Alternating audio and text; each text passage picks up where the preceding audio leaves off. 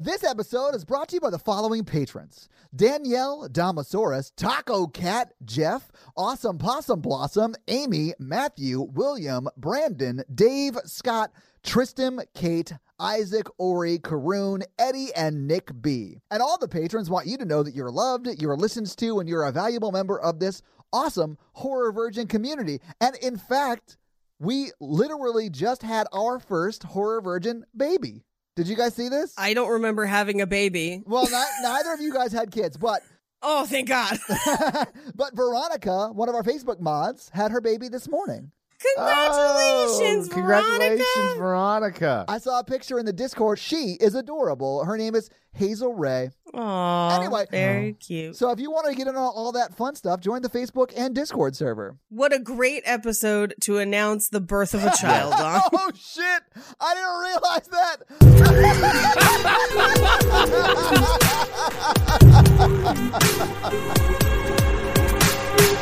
I do think she's a bit of a butterface. Mikey, she's the prettiest woman in all of Mexico, apparently. When she was alive, okay? No, when you see her actual face, when he's holding up the amulet, I was like, they could do better. No, I thought she was gorgeous. Yeah, all of Mexico, Paige? I know. That's like all of Mexico. It's a whole country, Paige. It's a whole country. A country that Salma Hayek came from, correct? Yeah. If Selma Hayek's not under the veil, she's not the prettiest woman in Mexico. Thank you for tuning into Horror Virgin. I'm Paige. I'm Mikey. And I'm your Horror Virgin, Todd, which means I don't like scary movies, but you guys make me watch them. And this week, we watched The Curse of La Llorona. And just the regular La Llorona, because I accidentally watched that first. Yeah, Mikey went to Shudder and watched the wrong movie. What was that, like 3 days ago? And then Paige was like, that's the wrong one. And he goes, oh, damn it. So he had to watch the other one, the one we're doing for today. Last night is when you watched it, right? Yeah. Yeah. So I'm I assuming like them both. They were very different. So I'm assuming this is the first time you've seen both of the movies. Yes. I will do a comparison throughout. Thank let you. me tell you about the first movie. This is how different they are. It's about a dictator in Guatemala. Okay. Wow. All right. And he committed a genocide during his life. And one of the mothers of the children he murdered is La Llorona and comes to haunt him as he has dementia and he's on trial for the genocide. And That actually sounds not awful. Yeah, that doesn't sound bad. it was actually pretty good. And this is the Shudder La Llorona? Yeah. Okay, cool. Check it out. I really liked it. Get out It of wasn't Shudder. as scary. Yeah. Dude, if I could get Shudder just to give me a code to like use the service for free, that'd be great. With how much we talk about Shudder on the show. It's also only $3.99. It's my cheapest streaming service. It's really good. Oh my God. I spend so much on streaming services because of our podcast.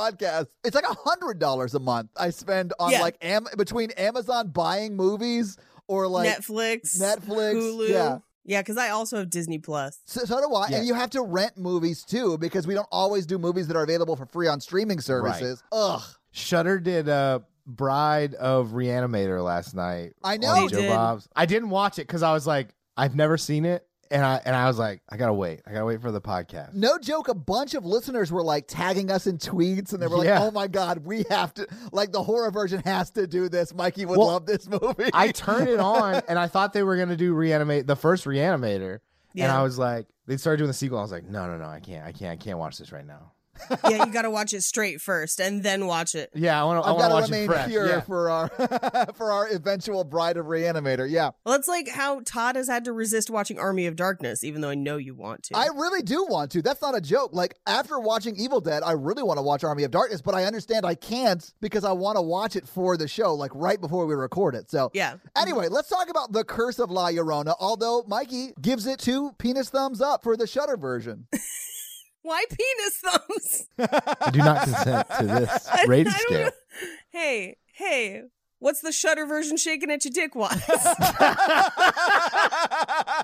If you guys aren't listening to the Patreonicals at the end of every episode, you are missing some hilarious inside jokes. The best part of watching the Shudder one is I remember the trailer for this one, and I was like, so when's the woman in the veil come to yell at them? And it wasn't until the very end. And you were like, man, they really milked this for that trailer. Buried the lead. There's a lot of like court case in Guatemala about a genocide in this movie. I thought was set in L.A. Yeah. All right, so this is your first time seeing The Curse of La Llorona, though, right? Yes. Okay, so here's my thoughts on The Curse of La Llorona. Right, the movie we're doing for this episode. Right. I think regular La Llorona was better as a film. This movie was scary, but just because it's basically jump scare the movie. Yeah. Yeah. Absolutely. And I wasn't super interested in the plot or the people or like I'm not gonna lie, it wasn't as engrossing as like as I thought it should be. I mean, it had some good jump scares. This is my first time seeing it as well. Okay. It is part of the Conjuring universe, and which, Yes. that should let you know what you're in for as far as jump scares in the movie. They do the same thing again with face paint that takes me out of it. She does look like a juggalo. Well, she does look like the Juggalo, but she also pretty much looks like the Crow. And I was like, oh, I didn't realize they were going to be haunted by the Crow. Oh, Brandon Lee, we miss you. She also looks like dead presidents. Kind of. But she's in that wedding dress. She's in like the dress with the veil the whole time Yeah. that looks kind of like a wedding dress. And so she looks like Lindsay Lohan in Mean Girls when she goes to the Halloween She party. does! Oh my God. That's exactly what she looks like. And so every time she would like show up silhouetted in lightning, I was just like, oh, Aaron Samuels. Like, oh no. All of that was happening. I was just like, oh man. But then the faith healer shows up, who is played by the same actor who played Tuco Salamanca on Yes. Breaking Bad and Better Call Saul. And then I couldn't stop thinking about how fucking hilarious this movie would be if it was just the same character in this movie. If they go to find a faith healer and it's just Tuco Salamanca methed out of his mind screaming at ghosts. I'm not sure that that's not what we saw. No, because he would have been like, I'll break her fucking legs and just like, like gacked out of his mind, and it would have been amazing. I would love to see a methed out dude. Try to fight a ghost? Yeah, try to fight a ghost demon or whatever this Anyone is. would want Look, to see I have that. seen a methed out guy attempt to fight a ghost. Mikey, that's because of your specific line of work. Yeah. The ghost won. Yeah, all right. So, I mean, this is the first time I had seen this movie as well, and I fully hated it. Because it is just a, like, jump scare factory with a little bit of story sort of in there as well. It reminded me a lot of The Nun. Have you guys seen The Nun? Yeah. No, but she also looks like the Crow. Yes, she did. And Yeah. it's like the same universe, right? Because The Nun is in the same Yeah. universe as the Conjuring series, right? And I hated The Nun because it was literally just jump scares, no story. Like, Who says the Crow isn't in the Conjuring universe? Because I mean- he's dead. yeah, no, or you're what's right. that wrestler with that face paint? Sting. Sting. Okay, but imagine if Tuco Salamanca versus Sting, and that was this movie. I just want La Llorona to come down from the rafters from a harness. Give her the chair. It's the only thing to knock her back to hell. She can't cross this line of broken glass. And if she does, we'll see her in the squared circle. So, speaking of the line that she can't cross, they said it was seeds, right? So, like, they had to literally get thousands of seeds to have enough seeds to do a line that thing across. I was just like, that's a lot of seeds. Like, that's a 20-pound bag of seeds. He never carried that bag of seeds in. That's a bag you'd be carrying over your shoulder. Yeah. And, like, where do you even find that many seeds to trees? You know, I mean, like, that's what I hated the most. I assumed they were in his knapsack, Mary Poppins style. Like he could have then just like pulled a lamp out. It was in Hermione's purse. Yeah. He's like, don't mind me. I got a Ouija board folded up in here. When they were describing, maybe I should wait to this. When they were describing the faith healer, where the priest was like, "There's one man who used to wear the cloth, but now," I was like, "Is it Patrick Wilson? Is Patrick Wilson gonna come?" The diocese option is Patrick Wilson. I have notes about that. I actually really liked the way he described him because I thought we were going to get like a renegade, like ex-preacher dude. And then when we got this guy, I was like, oh, okay. I thought we were going to get Preacher from the series Preacher, but then no. I thought we were going to get someone like, and I haven't seen the movie, but I thought we were going to get someone who, like, in my mind is like Constantine. We did do that. Oh, wait, is it? Okay. No. Oh, okay. Basically. I haven't seen it, but like, I thought it would be like a badass, like renegade religious dude, and he was just like some mild-mannered like dude. Yeah. So here's what makes your character a badass renegade. He doesn't have to call a cab to leave the scene after he defeats an evil To demon. go I hope to the hospital. Yeah, because he's been shot. In the chest, by the way. Yeah, not the shoulder. Like, yeah, I saw it's that too too. low. Yeah, he is shot like center mass, and he that's like halfway through the fight. And then he's There's still a lot to unpack. Oh my god! Okay, yeah, let's just get into it. You're right. Let's get into it. We got to talk about this. Yeah, okay. This movie starts with a creepy lullaby, and then we get it says dun dun dun dun dun dun dun dun dun dun dun dun dun. La Llorona. I want to point out that Mikey started that because he can't stop the singing. I did that under duress. I did that under duress. I like that Mikey is like claiming that he has like Stockholm syndrome when he's on the podcast. He's just starting rumors and shit, starting drama. In the Facebook group, he literally told everyone in the Facebook group that you and I sabotage his relationships for the pod. I haven't, but I would. Oh, me too. Mikey, if you'd let me, I would, but we have never done that. Yet. I did write your dating profile. She did write the dating profile. But that has only brought you nights of joy. Who's Joy?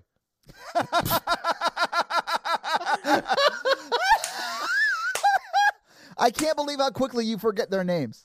I'm not good with names, just faces. I was going to say lower back. All right, let's move on. Oh, Allie. Oh, man, that is a What's Your Number Romancing the Pod episode joke. You guys got to check it out. So, Lita Quarterly, Linda, we haven't even gotten to her yet because you wouldn't even let me say that it was in Mexico in 1673. You went on a rant about the knack. Okay, sorry. So, Mexico, 1673. The quote-unquote most beautiful woman in the country. Allegedly, Mikey. Allegedly. It's going to be a fun episode. I can fucking feel it already. You sons of bitches. We get a scene with their family. It's two sons, a mother and a father. One of the sons hands a necklace to their mother. And we don't see her face, but we do just hear her say, I will keep this forever. Yeah. They dance in a circle, kind of like Ring Around the Rosie. I really like that the kid was like, hey, mommy, I bought you this cursed amulet that will turn you into a demon. Please don't kill us in 3 minutes. Well, one of the children covers his eyes and then opens them and everyone's gone. It's kind of dream sequency. Yeah, it is. That's the way everything looked in 1673. They didn't have carriages. That's romancing the pod too. Anyway, so he goes calling for her and his brother, Mama and Bartolo. He wanders through the forest and walks down by the river where he finds his mother drowning his brother in the river. She sees him and chases him down, and it's implied that she drowns him as well. Yeah. And with that, we cut to Los Angeles, 1973. And they play the song that you associate with the 70s. I can't remember the name of it, but I was like, oh yeah, this is definitely the 70s, the song, both in quotes. Well, no, it wasn't Earth, Wind, and Fire September, but it was close. Yeah, it was at least November or December. Like, it was one of their follow-ups to it. Yeah. So we get a shot of a little girl running as her mom is kind of wrangling her and her brother to get them out the door to school. She ends up having to tape over the brother's rain boots, which makes them late, and they miss the bus anyway. I sort of thought that the duct tape over the rain boots were cool as shit. That's what we used to do in the Bay Area. Yeah, because, sometimes you don't want to get new Doc Martens. Or can't afford it. Listen, I have gone to school with tape on my shoes many a time. But, I thought that the way they did it was cool. The way my mom and dad did it was not. I just remember when Girl with a Dragon Tattoo came out. There was this article by the lady who did the costumes. Yeah. And she was like, yeah, I spent a lot of time in San Francisco around these teenagers and they all had tape on their shoes. So that's why I put tape on her shoes. And I was like, hey, it's because it rains a lot here and you wear through shoes, but shoes are expensive. And that's why you tape your shoes. Yeah. I was like, what is she doing? Like, it's because they were poor. Yeah. You mean person? Like, come on. She tapes over his rain boots. They miss the bus. And we cut to her office where she, I would assume, had dropped her children off at school and then had come into work. We find out that she works in Child Protective Services. Yeah. That's not a fun job. No, it is not. And those people don't get paid nearly enough to deal with what they deal with on a day-to-day basis. Ugh. Yeah, they're heroes, man. Is brutal. I mean, the ones who are good at it are heroes. Yeah, I mean, absolutely. That's true. But it's also a brutal job. It is. Yeah. Burnout is real. Yeah, Yeah. you'll hear like those true crime stories where like there was a really bad CPS officer and that led to a bunch of stuff, and that does happen. But I can't imagine that's the most of them. You know, I'd imagine a lot of them do. There was a documentary that just came out on Netflix last year about a really bad case in California. I saw it. There's one that I remember where she let the children inside the house with the father who was supposed to have like supervised custody, and he set the house her out on of the fire. house and set the house on fire with everybody in it. Killed himself and his 2 kids. That was not her fault though, by the way. That was just like 2 seconds of and that was after he had killed their mother and was about to get arrested for it. Yeah. That's a brutal documentary, man. It's great, but it's fucking super sad. Well, anyway, so just an uplifting podcast. But anyway, that's her job. Congratulations on your new baby, Veronica. And her husband died. So there you go. Yeah, and her husband. Well, and I think that's, part of what the movie is getting at is like her husband passed away. So she's a single mom, which is rough. But then she is also working one of the toughest jobs there is out there, which is clinical social worker. And so she's filling out truancy forms, and her boss comes in to basically tell her her coworker that one of her cases is not at school. Yeah. And that he has handed off some of her cases to her coworker since her husband's death, because he knows things are not great at home. I mean, I feel like the boss is being super nice here and like trying to like, hey, I understand you're going through a lot. We want you to like take time away. You need time to process what's going on with your family, and that's okay. Right. And I also feel like she's all right in saying, you know what, no, I need this. I need to be able to do whatever I need to do, right? But I really like I liked the boss, especially in the 70s. like Yeah. I was like, wow, in the 70s they would have been like, wait, you're an unmarried mother, you're fucking fired. Like yeah. Well, and what happens is she argues to keep that one specific case because she's been with the family for 4 years, and he asks her to check in with a patrol officer, and that's not a request. She has to take someone with her. Right. Even though she argues that she can handle it herself. And what we find out is that she's been with this case for, it sounds like the mother at one point had a problem with alcohol, but then has gotten clean, and she's been their caseworker this whole time. Right. And they had kind of bonded because they have kids around the same age, is kind of what it sounds like. I think so, yeah. So she gets to Patricia's house, and Patricia opens the door just a crack, and she's just like, hey, how are you? Are the boys home? And she just says they're somewhere safe. Hey, where are they though? Like, I just need you to show me that they're safe, and then I'll go. And so she goes in alone.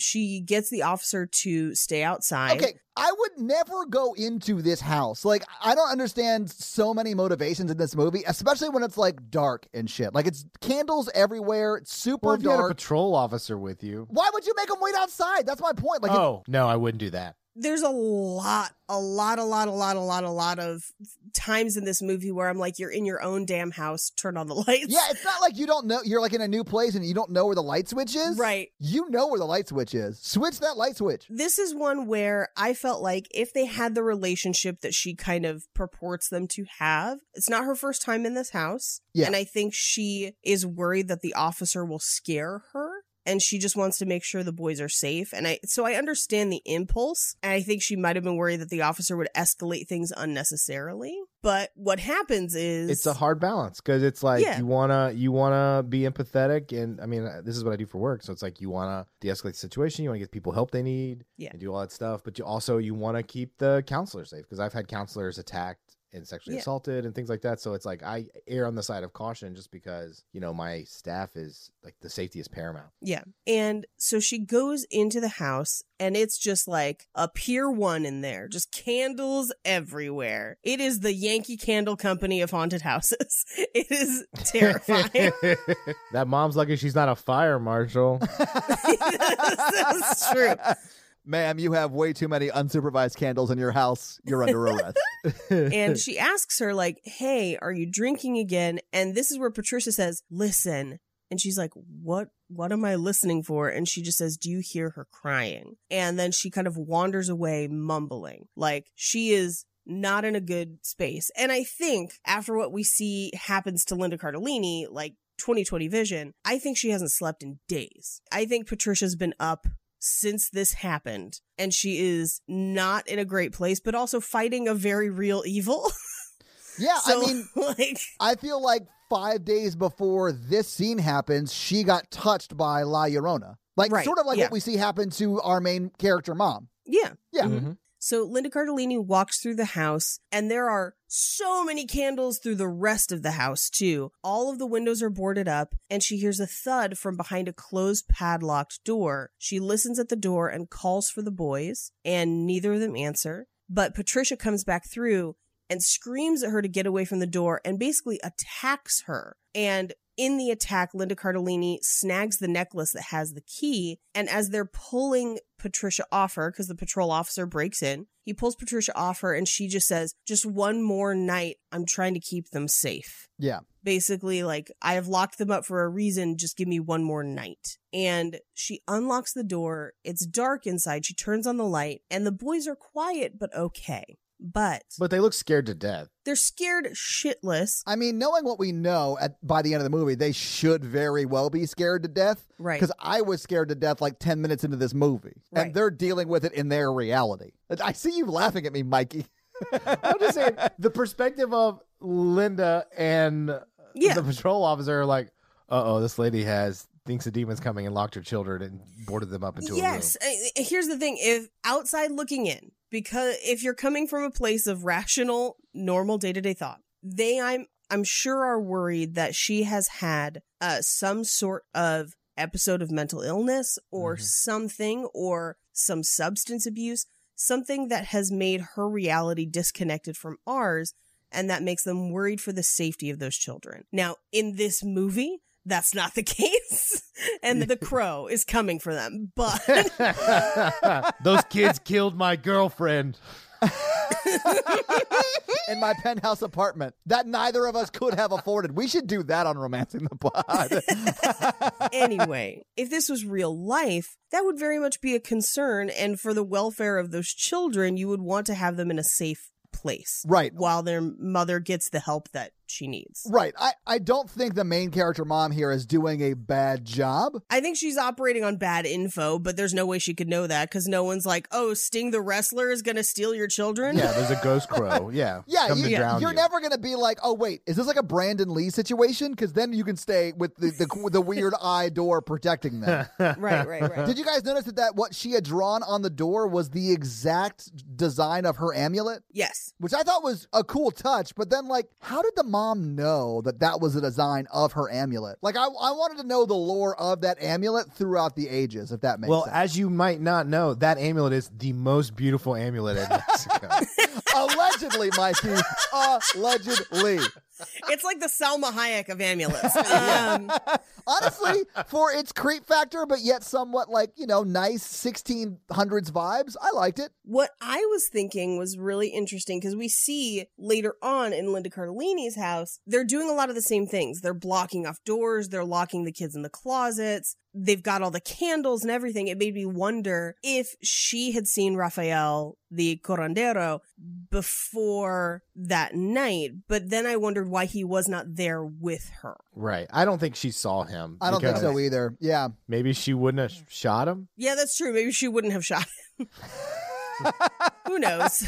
Actually, I think what happened was they dated, he ghosted her, and then she was there to exact revenge at the end. It wasn't even about the kids. That was a misdirection. Fun fact, she was Goldberg in disguise, taken on Sting.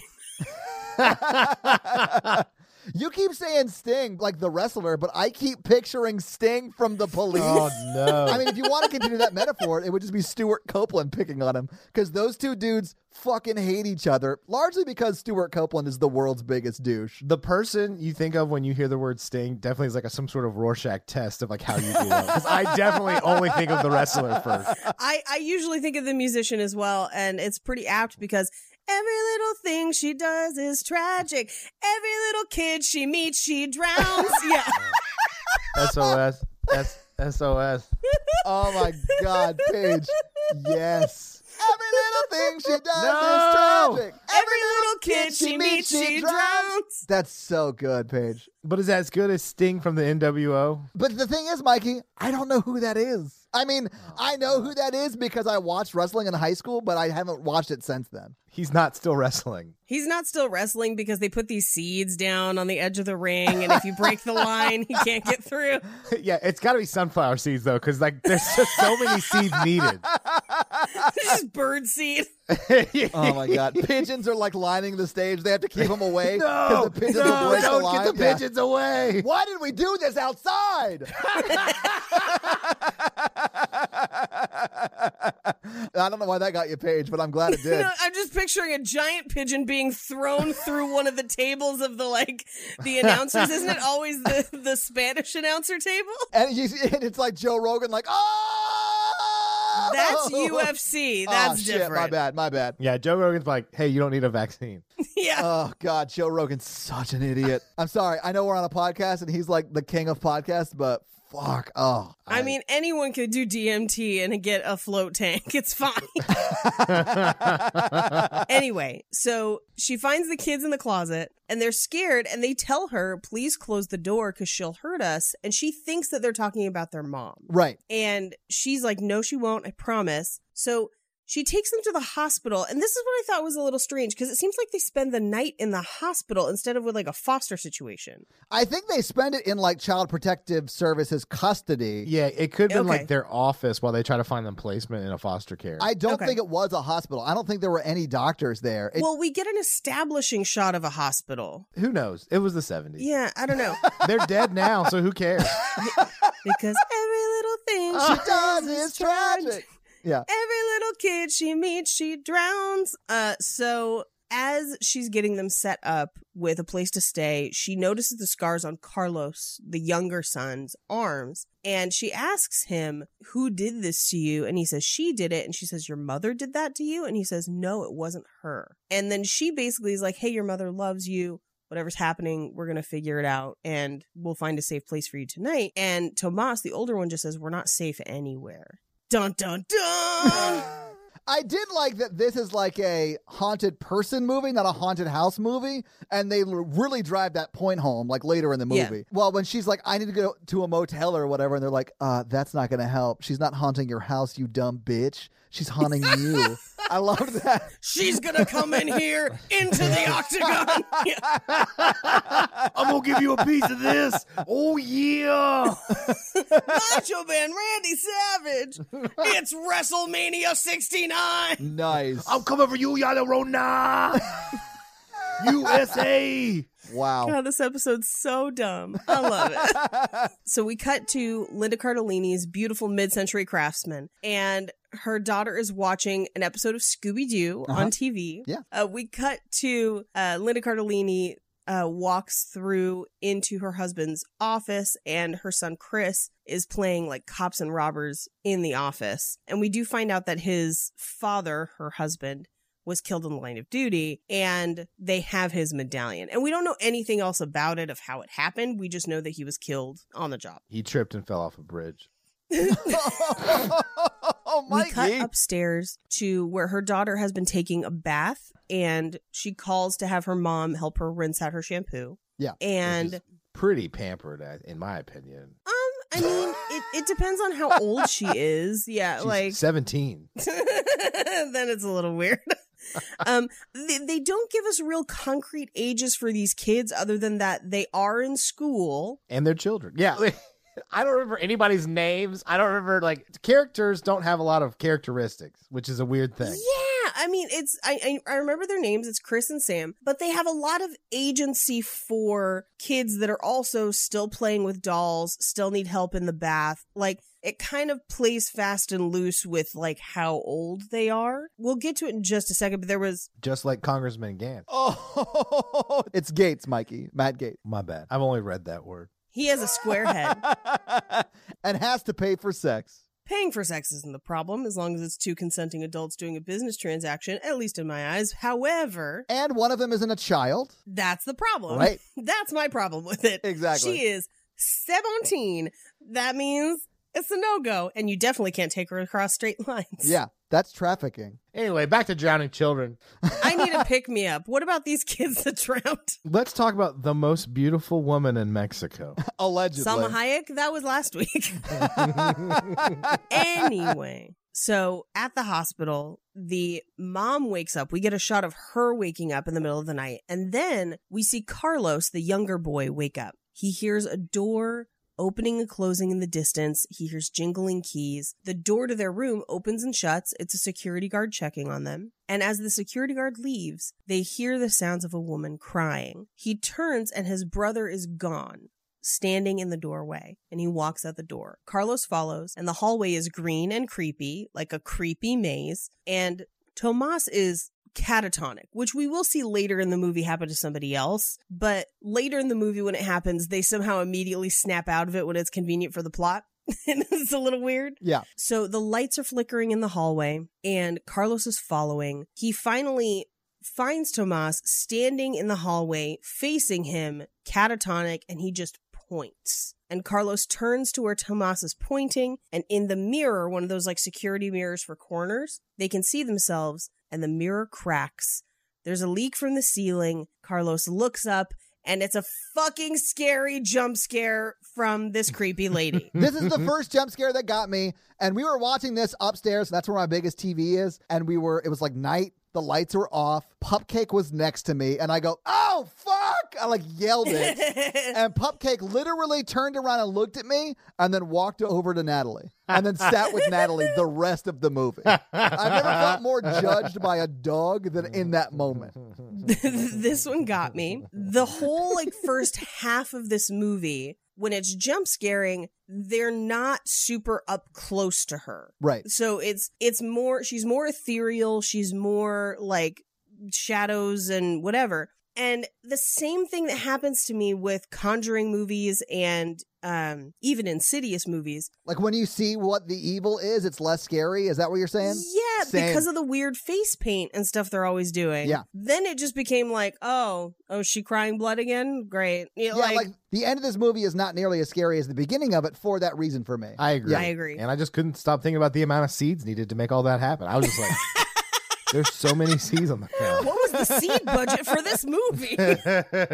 So we cut to Linda Cardellini's house where she gets a call and finds out that they just pulled the Alvarez boys out of the river. The call said Tomas as no mas. Oh, that's so sad. Mikey, your grasp of the Spanish language is tenuous at best, but I appreciate that joke. Mikey is covering his face, trying not to laugh as much as possible. I wrote that one. Yeah, no really? Shit, Mikey. No Really? shit. Yeah, I love you, Mikey, so much. He no longer lives, Mom. She goes to the crime scene and she puts her kids in the car to go with her. And at first I was like, that's wildly inappropriate. That's terrible. And then I realized I was like, oh, she can't leave them at home. Right. Because it's the middle of the night. They're not old enough to stay home alone. And she can't get a babysitter. And the Golden State Killer's about. And the Golden State Killer's on the loose. Although 73. Oh, was he still up north? Yeah, I think he's still up north. Anyway, so her kids are essentially asleep in the back of her car, or at least Sam is asleep. Chris is awake. Yeah. And we already know that Chris is kind of fascinated with police stuff. So he's like watching it all happen. So Linda Cardellini goes down to see the bodies. And she is devastated. She cared so much about these boys. It is hurting her like crazy that she had promised them they'd be safe and then they weren't and they don't know how it happened. And now the boy's mom is pissed, which they bring her to the crime scene. I'm not sure why. Wouldn't she just see them at the morgue? I think they were going to arrest her for their murder. Yeah, but she's already under arrest. Yeah, I don't know why they brought her out there. Yeah, you typically don't bring the murderer, which they think she is. We know she's not. I don't know. It was the 70s. Who knows how they did law enforcement and murder investigation back then. That is true. But you don't typically take the murderer to their crime scene to arrest them there. Yeah. I mean, unless they're showing you where a body is, and like they already have the bodies, so. But that's like an old school way of training a dog not to go on the carpet. Like you're like taking them to it and be like, no, bad murder. No You're murder. not allowed to do this. No murder, Sting.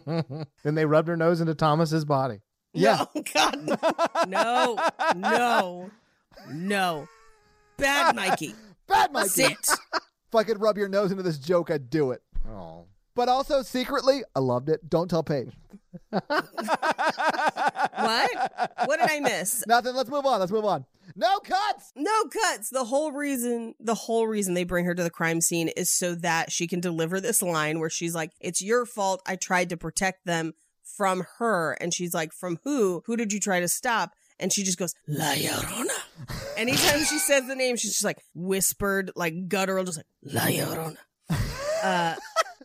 I wish you guys could see the way Paige is saying this. Like her hands I'm getting my clutching whole body her chest, into like La Llorona. La Llorona. So she sees Linda Cardellini's kids in the car and looks down at the crime scene. Yeah. And as they lead her away, Chris gets out of the car and tries to get a closer look. He sees the dead bodies and then he hears a woman crying, which in my notes, I just have in all caps, like, fuck no. Like, I don't know about you. If I hear strange crying, I'm probably not going to follow it. I'm just going to be like, no. Honestly, if I hear crying at night, I'm probably running away because I'm scared. I'm just going to say that just in general. That's generally how my dates go. Yeah.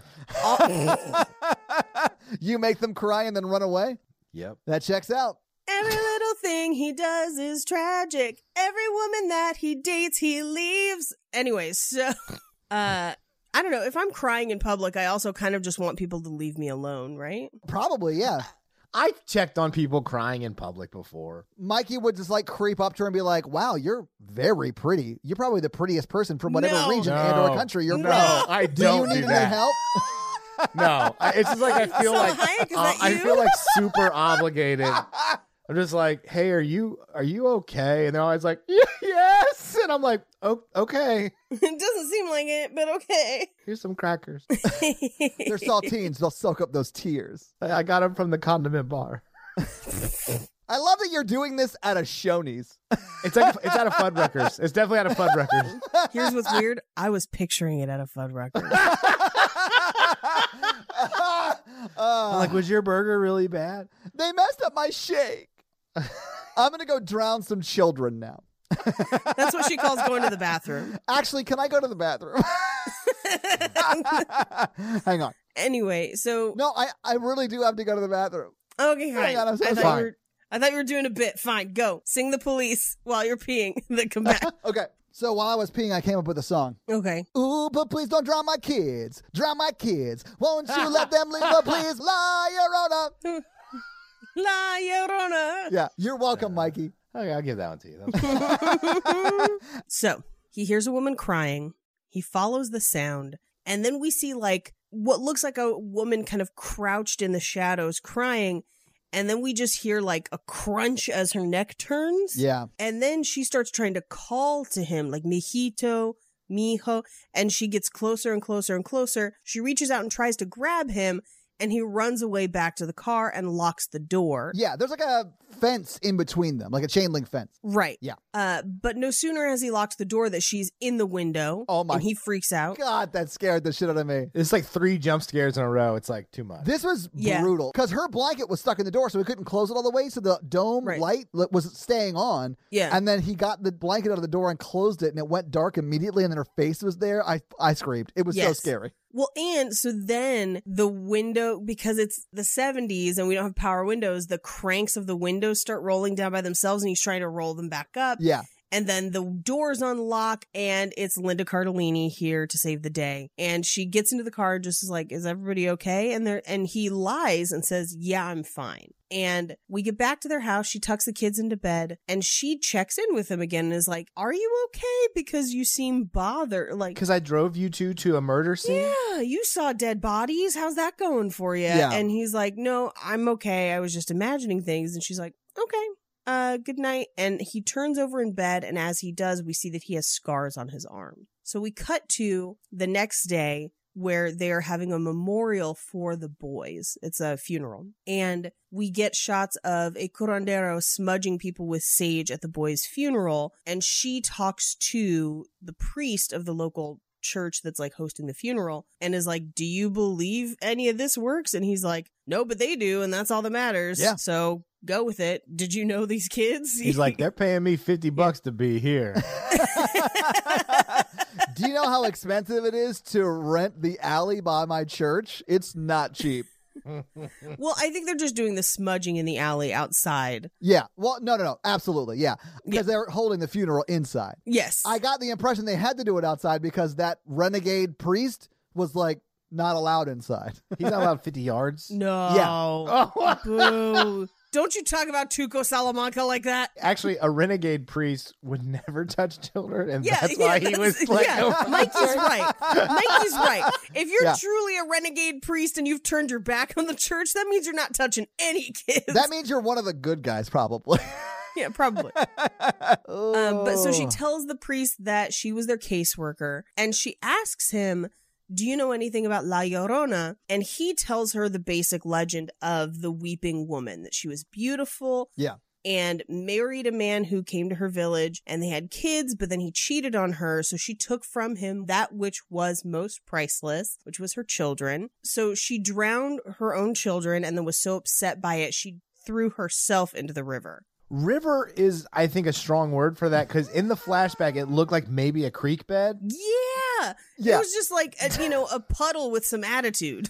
Yeah. I think it would be very difficult to drown yourself in. I don't know. I've never drowned my... I've never drowned myself. I can't empathize. I mean, it is inches deep. You can drown in 2 inches of water. Yeah. Well, yeah. You can, but I think it'd be hard as an adult. Yeah, because you're gonna fight. Right. Like that's the thing. It's hard to drown yourself if you're not in water out of your depth, I would imagine. Yeah, because literally all she would have to do to save herself is lift her head 6 inches. Right. I guess this proves that the hottest woman in Mexico is the worst swimmer in Mexico. God doesn't give with 2 hands, Mikey. You can either be the hottest woman in Mexico or you can swim. You can't have both. Oh, wow. That's so terrible. It's a shame they don't give out gold medals for being the hottest. I mean, if she was standing next to Michael Phelps, she'd win that gold medal. I'm just picturing the ghost diving in next to Michael Phelps and just sinking like a rock. A for effort, La Llorona. The thing is, we see her swim later in this movie. We do. Not well. She loses that fight. Yeah, she does lose I think this only supports our narrative. This only supports our argument. She's just a poor lady in a dress who can't swim. Yeah, she's not attacking the main character mom. She's asking for help in that moment. She just wants swimming lessons. She was trying to teach her kids to swim, but she didn't know. It was like the blind leading the blind. Oh, wow. This is gonna real unpopular opinion. Okay. How much funnier would this movie be if in the scenes where she's trying to drown people, she's wearing water wings? She's like... Yeah, it's definitely going to be an unpopular opinion page, but I'm here for it. What about nose plugs? She's just got... also got the sunscreen. she actually is wearing the sunscreen in this movie. She also has one of those donuts with a unicorn head coming off of it. She's just and flippers and a snorkel. Yes.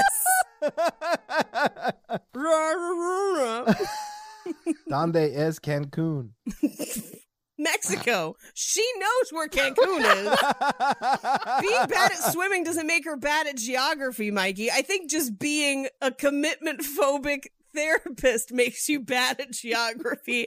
I think that's the switch off for you. That sounds correct to me. I don't like when you define me with broad strokes.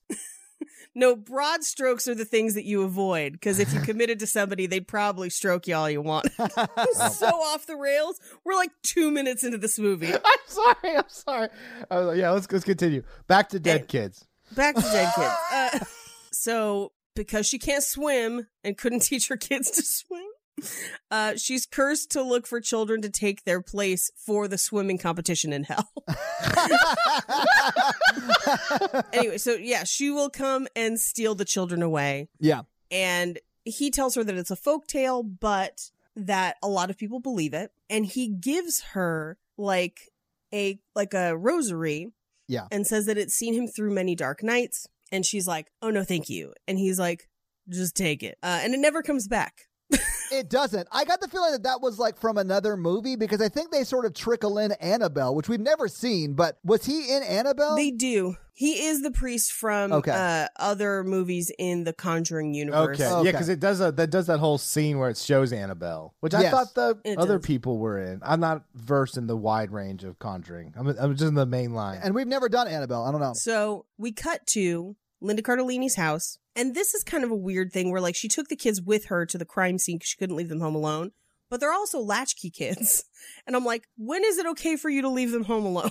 Yeah. Like, so it's a little strange. But so her daughter is in their backyard by the pool. And she hears the crying. She looks around, doesn't see anything, but she's got like a clear umbrella. And she opens it, and through the umbrella, she can see La Llorona. And as she moves the umbrella, it's like, now she's there, now she's not. The umbrella blows away closer to the pool, then into the pool. She approaches it, grabs the umbrella, holds it up, and then jump scare, La Llorona. This is another one that really got me. This one was too drawn out for me. Oh, I was like, yeah, I know. It's La Llorona. She can't swim. It's the pool. Well, yeah, she can't swim. That's why you don't see her in the pool in this jump scare. Until later, yeah. Well, yeah, I don't know. I feel like it's still a scary jump scare because it takes so long to get there and it builds up to it. But I hate it. I do hate how like half of this movie is building to a jump scare. Yeah. We cut to Linda Cardellini comes home and Chris and Sam are both like freaked out. They have had a rough 24 hours. Yeah. So she goes up into Sam's room and Sam's sitting in the window seat kind of covered by the curtains. She pulls them back. She asks her what happened to her arm. She says that she fell, but again, that doesn't make sense because they look like burns. And she says, I know things are hard right now and the world seems scary, but I was thinking about what your dad used to say. Which was go the fuck to sleep. Go to sleep. I was thinking about what your dad used to say, which was to plug your nose and hold your breath and then paddle forward. No, it was to hold on to her doll, Misty, and squeeze her tight. And it does seem to make her feel a little bit better, but she's looking out the window at something scaring her. And before Linda Cardellini can find out what it is, Chris, her son, knocks to tell her that Coop is here, who's I believe was her husband's partner. I think so, or yeah. a friend of her husband, yeah. And he brings over pizza for them, and the kids have no interest in it and go to watch TV. But why wouldn't they eat the pizza? I think they're just scared shitless. Where they're like, I can't think about anything except the 100-meter freestyle right now. They're like, I am so scared of this ghost. I can't eat pizza. I'm going to go watch a cartoon about ghosts. Yeah, I don't know. I've also never been so scared I couldn't eat pizza, so that didn't track for me. Yeah, like I could literally be being murdered and I would eat pizza. I'd be like, oh no. You guys could not see Mikey take what I'm going to refer to as a murder bite, but it was hilarious. Oh, the act out on that was the best part. We should start capturing these on video just so we can like clip shit like that. So she ends up draining a bottle of wine. Yes. And he's like, all right. Okay. But he basically is like, how are you guys holding up? And she's just like, I think we need time and the occasional takeout. So thanks for the pizza. Yeah. And he says, well, if you don't want to talk about your personal problems, how about your professional ones? Here's Patricia Alvarez's file. I need you to look at it because there's maybe something that you'll see that I missed because she doesn't want to talk to me, but she's angry at you and angry people love to talk. Yeah. I did think it was a little weird that at the end of this scene, he was like, I know I used to be your husband's partner. Now I can be your partner. No. Yeah. You know what really gets people going? Grief. Yeah. It's like the beginning of every Boyz II Men song. Hey, girl, I know you feel like you could never love again because it's a horrible tragedy, but you know what? I'm here right now with pizza, so the ball's in your court. I know a ghost murdered your children in water. I just know that. I believe you. I'm the one person who does. Doesn't mean we should never get wet again. No!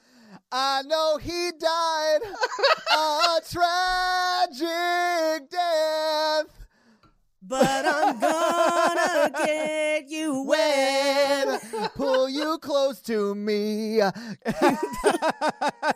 the water on the floor. I'm I'm gonna take my ghost off too. Hell yeah. I will drown your kids like you want me to. And I will not let go till you tell me to. Go relax. Let's go slow. I ain't got nowhere to go. Just gonna concentrate on holding these kids under the water. It's bad. So bad. So much for less singing, Mikey. You can't stop the music, Mikey. Oh my God. You can't stop the music.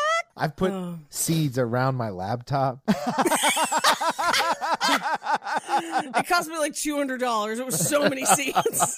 Do you know how expensive Justin Timberlake seeds are? I don't know why it smells like bleach in here.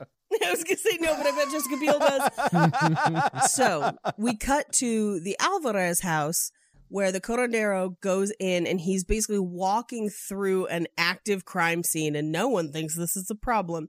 But he sees the puddles of water all around the house and all the candles. And so he takes like a mixture of the water and some of the wax from the candles. As a detective, I think someone took a really, really relaxing bath. Looks like our killer slipped away. He like takes off the sunglasses. And it's kind of like black goop, which is what the ghost will turn into later. Yeah. But those apparently are her tears. So we cut back to Linda Cardellini, who's at home going over the files, and she finds a picture of the marks on Carlos's arm, and she like hears kind of like an auditory flashback of him saying, "She did it."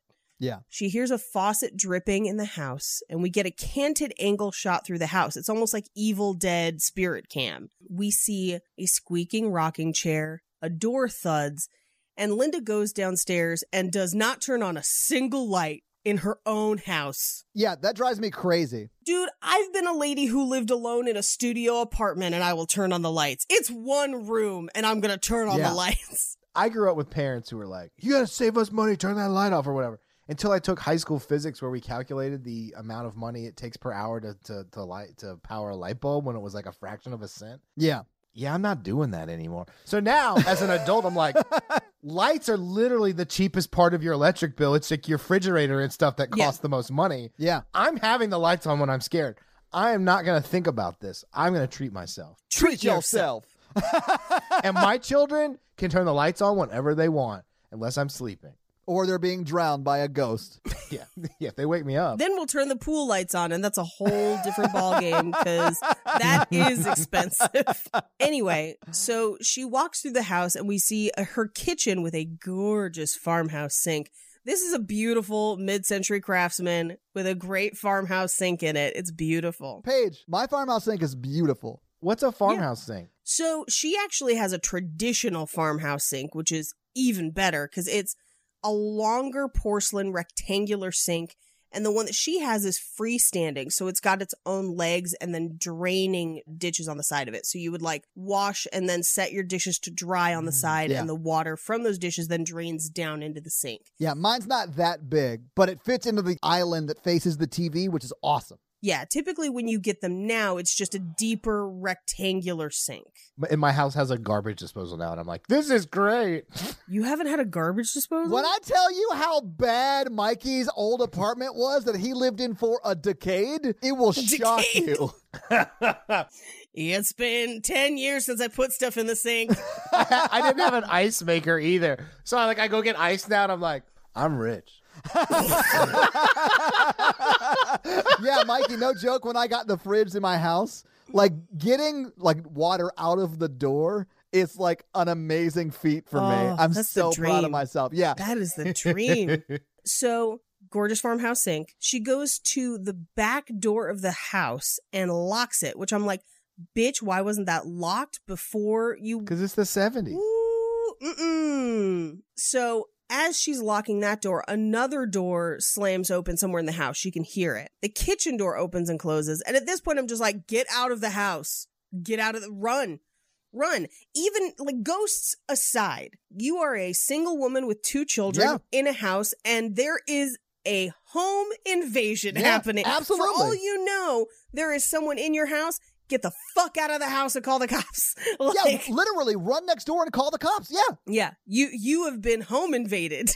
But instead, she follows it around with no weapons. Like, you were just in the kitchen, grab a knife. Anyway, so she walks into the living room and then into the dining room. The door opens again. And at this point, I'm just like, again, you have turned no lights on. You haven't alerted or grabbed your children. And you're just walking through this house as if nothing bad could ever happen to you. It's right. Maybe I've just watched too much true crime where I'm just like, nope, run, bye. Yeah. Better to be in the driveway and safe than in your house and dead. I woke up and heard a noise last night. And what did I do? I turned my lights on and I made sure my doors were locked. And then I went back to bed. Absolutely. Turned out it was the dog, but whatever. I mean, for us, it's the cat. Like, the cat makes noise at night. Yeah. But I can tell the difference. They knock stuff down. Yeah. Yes, that's what it is. So, she goes to the front door and it keeps opening and closing on its own. And in my notes, I just have, burn that mid-century craftsman down. It hurts me to say it. Fuck that farmhouse sink. Burn this house to the ground. Honestly, porcelain might make it through the fire. I'd gamble on that. I would gamble on that too. I got a lot of cast iron. Most of my shit's gonna survive. Let's do this shit. Give me that kerosene. Yeah, you grab those kids, light matches, and run. Grab those kids, burn the house down. We'll dust off the Le Creuset later. Everything's gonna be fine. She goes to the front door, and it's her son, Chris, opening and closing the front door, and he's sleepwalking. But he wakes up. She kind of shakes him awake. And as she's talking to him, behind her, the door's open and shuts on its own. And I'm like, at that point, run. You know it wasn't him. Right? Like, yeah, he was opening, but like you saw the door and she's just like, you were sleepwalking. Let me get you back to bed. What? Yeah, no. Don't do that. So she takes him back to bed. And as we do, we see Sam moving in her bed in the next room and she hears a rustling. She goes back to her bedroom and the whole file that she was reading has been tossed from the bed and her window is open. And she just says, is there someone in here? And I'm like, run, ho. Run! What are you doing? Yeah. Like, what are you doing? What is she going to do? Like, what if someone's like, yes, I'm sorry. I think I've made a mistake. I'm in the wrong house. Yeah, I'm here to teach your kids to swim. What are you doing? Get out of the house! And she does the whole, like, my husband's a cop. He'll be home any minute now. It doesn't matter. Get out of the house. Yeah. Run! Okay, I actually thought it would have been creepy if we had heard her whisper back, he's with me. Or like, he's dead. Or something like that. Oh my God. I'm glad it wasn't that scary, but that would have scared me. Or just like, yeah, you'll see him soon. Oh, yeah. Yeah, something like that would have been super eerie, man. Yeah. It said, if it just said you heard a word, so I was like, I'm the hottest woman in Mexico. Follow me on Instagram at hottest woman in Mexico. Vote for me for Sports Illustrated swimsuit edition. And the mom's all, am I being haunted by Selma Hayek?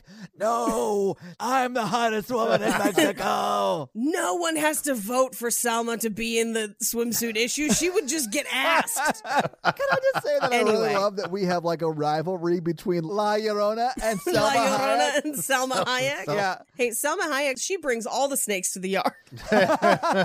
Selma Hayek, so attractive. It is like scary. We know. In the last episode, you pledged yourself to her as her mouth purse.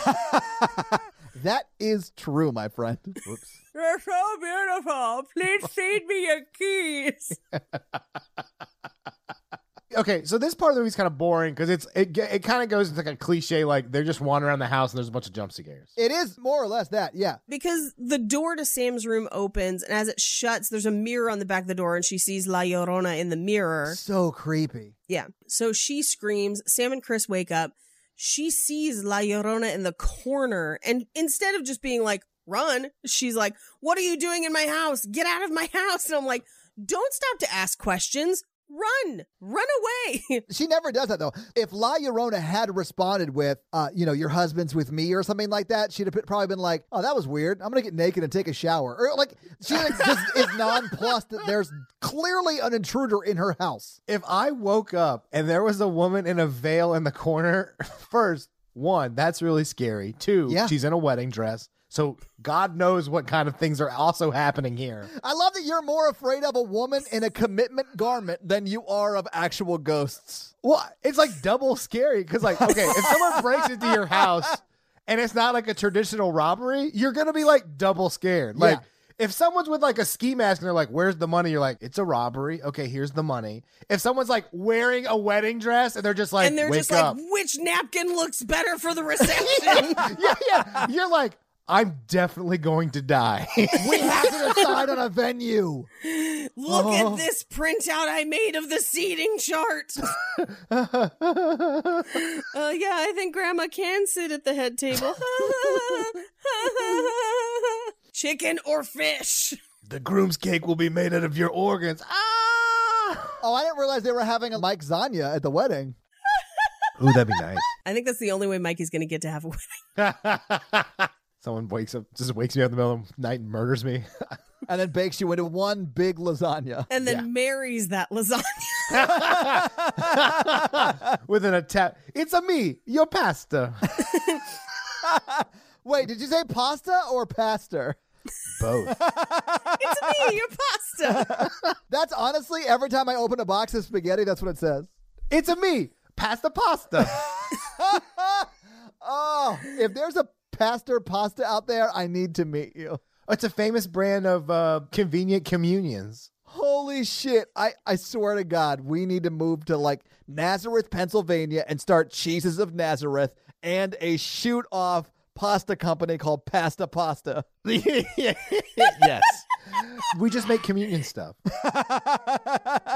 We make communion cheese and wine trays. It's like Dunkaroos where you undo the plastic and you dip the bread in the wine, but we'll call them Jeezaroos. Jeezaroos. Oh my God. See, what I think is missing from communion wafers is flavor blasting.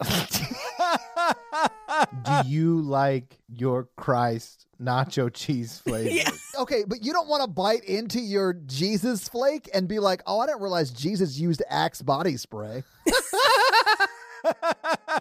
Don't they have a Cool Ranch scent? I don't know. No, that was Cult Podcast, Todd. Oh, shit, my bad. That was the Cult Podcast episode? My bad. Yeah. All of these recordings run together to me. I'm sorry. They do. It's all good. But see, here's the thing. If you flavor blast the communion wafers, then you could have wine pairings. Yes. Oh, yeah. Then it's just wine tasting. Yeah. Cool Ranch Christ and rosé. So she swings a bat at a ghost. Ineffective. Yeah. If this was Pokemon, she'd be dead. It was not effective at all. And then her kids run in and are like, why is mom swinging a bat at thin air? And she's like, hey, and they're like, what happened? And none of them will tell the other one about what they've seen. They need to communicate better. Then they would have known a lot faster that there was a ghost. I agree. And everyone knows something's up. Yeah. Yeah. We cut to the alarm clock goes off at 6:29 in the morning, and she has clearly been up all night. So we cut to, she goes to prison to talk to Patricia Alvarez, and she's like, I'm sorry for your loss. And Patricia's like, oh, I don't feel anything because I told La Llorona to come take your kids and give me my kids back. Which is also like, that's not how it works. Like she just takes kids. She's not in the kid returning business. It's a one-way street with her. It's not a daycare. Although that's a shitty daycare. Let's just say that. Yeah. Like, there's no lifeguard. La Llorona is just the worst lifeguard. yeah, that's what it is. But she's the hottest lifeguard in all of Mexico. I mean, it's her and the guy from Stranger Things. Just like the two of them, just like hot, and Wendy Peppercorn, just the hottest lifeguards with the least amount of skills. This is truly wonderful. So she notices the burns on her arm, and she just says, what happened to you? And to clarify, Linda Cardellini notices the burns on Patricia's arms because they do look like the burns that her children have. And Patricia just leans forward and is just, La Llorona, like she does every other time in the movie. And then she just says, your children, have they heard her crying? Because they will, because I told her to come for them. I gave that bitch your address. Yeah. When like a girl is at a bar and a guy's like, give me your number. And she's just like, okay. And she writes down a fake number. That's what Patricia did with Linda Cardellini's number. It was like, give me your kids. Okay. Here's my address. Yeah. But she did get $50 referral fee, like a referral bonus. It's per child. That's $70. That's like $300 each. Mm-hmm. It's not bad. Yeah. So we cut back to Linda Cardellini's house where Chris is doing homework and he touches the sores on his arms. He hears a thud upstairs. He goes up there and the attic is open. And I'm like, run the fuck away. Like, what are you doing? But he instead tries to close the attic on his tiptoes. He hears Sam crying, or at least he thinks it's Sam. So he goes to Sam's room, he pulls back the curtain and there's nothing. He goes to close the window, it blows back open and La Llorona pops out of the curtains. He runs out, the wind keeps blowing and she pops out of a side bedroom. That's the real scary one, as he's like running away from her. I thought it would have been cool as he was fucking with the curtain because it blows towards him. I thought it would have been cool if we saw her feet step down. So it's not that's not the jump scare. And then I think that plays better for the other door jump scare. Right. It would set that up better, I feel like, because it's not jump scare. It's like creepy jump scare. Yeah, instead it's like jump scare and then she like catches him on the 20-yard line. Like she's just like, yeah. I got bored because of this part because it's just like really quiet jump scare. And I was just like, okay, let's just move on to the plot point. Well, the one thing, this movie, every time there's a jump scare, she screams. Yes. And so it's like the sound gets you more than anything. I also screamed though, so. Yeah, she screams. She's like, I'm coming for that championship belt. She's got him on the ropes.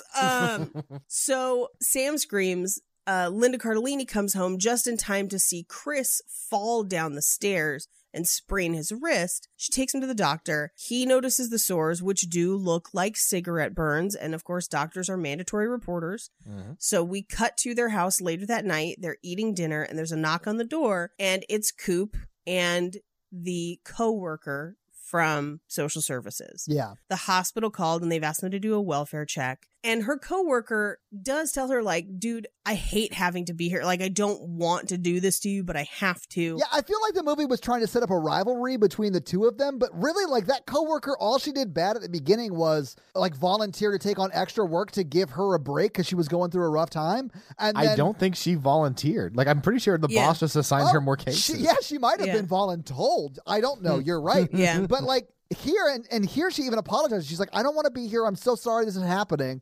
But like they play it like it's a rivalry between the two of them. I think they're actually more trying to play it as like comparing it to what happened to Patricia in the beginning, where it's this like, okay, you know, now you're in her shoes. Yes, like you know why she did what she did. You know what happened to her, and the shoe is on the other foot.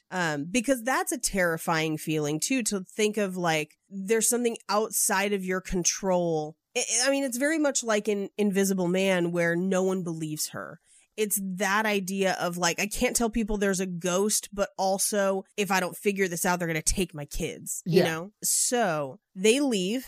But as they're leaving, Coop says we had to release Patricia Alvarez because we didn't have enough to charge her. She had an alibi for the time when her sons are dead. And this is when Linda Cardellini says, well, maybe she didn't do it. Yeah. Because at this point, Linda Cardellini's like, no, it was La Llorona. Well, and also, if you let her go, I hope she didn't do it because she's now roaming the streets. I mean, we know she didn't do it, but... Right. Yeah. And Linda Cardellini's now been up for 2 days straight. And she looks terrible. She looks exhausted. And I think they can see that too. And so he just says, whatever's going on here, fix it. So downstairs, she turns off the TV and sits down with Chris and is like, can we talk? I need to know what really happened. And this is where Chris is like, yeah, it was a ghost lady. It was a weird ghost bride. But as they're talking, Sam is upstairs in the bath and thinks that it's her mom rinsing out her hair, but it's not. Yeah, I didn't like this at all. And it's not a jump scare. It's like one of the times they don't do it. And it's just creepy the whole time. Yeah, it's La Llorona trying to drown her, essentially, in the bathtub. But first she plays with her hair. She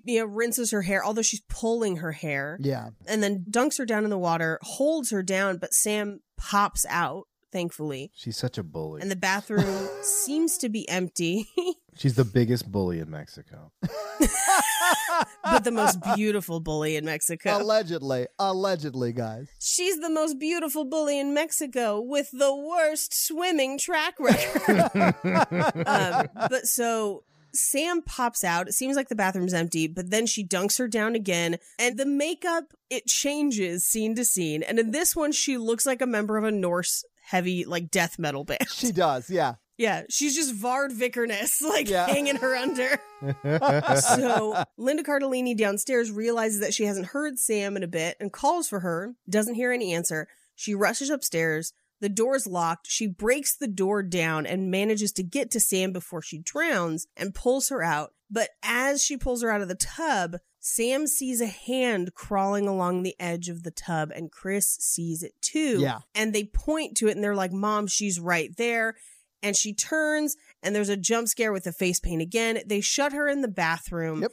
And she just tells them to run. And they take off running. We don't know if they stay in the house that night because we cut to the church the next morning. And they show all of their scars to the priest. And he's just like, yeah, I forgot to tell you at the funeral the other day, but there's been some stuff going on that make me think that maybe evil forces are real. And he tells them that there was an incident with a doll, so we get a flash to Annabelle, and so he is in Annabelle, the movie, and he says it opened his mind to other possibilities, and she's like, can you help us? And this is where he says the church works with people who specialize, but we'd have to go through the archdiocese, which would take several weeks. He's referring to Ed and Lorraine with that. Okay. That's who he's referring to. And he says, but there's not enough time. There may be another way. It's unorthodox, but he's local. But if you choose this, I can't be involved. I will get a referral bonus, though. Thank you. I get 30% off incense. So he tells her that the church has their ways. He has his. He used to be a priest. Now he's a faith healer. He's the curandero that was there the other day. And so they go to his botanica, and he's like, I've seen you before at that funeral. If you came to just gawk at my shop, you can kind of leave because I got stuff to do. But he doesn't. He was by himself hanging what a out. narcissist. I know. Like, Well, you came to make fun of me at my shop? I'm like, yeah, I tracked down your address. Yeah. Also, the reason your shop is not busy is because you yell at every patron that comes in your store. I think this is more a random cultural thing because it is a botanica. So it would deal in supplies for brujeria or santeria. And I think he's used to white people coming in and being like, what are these creepy candles? And not actually, respecting what's going on. Which candle's best for the bath?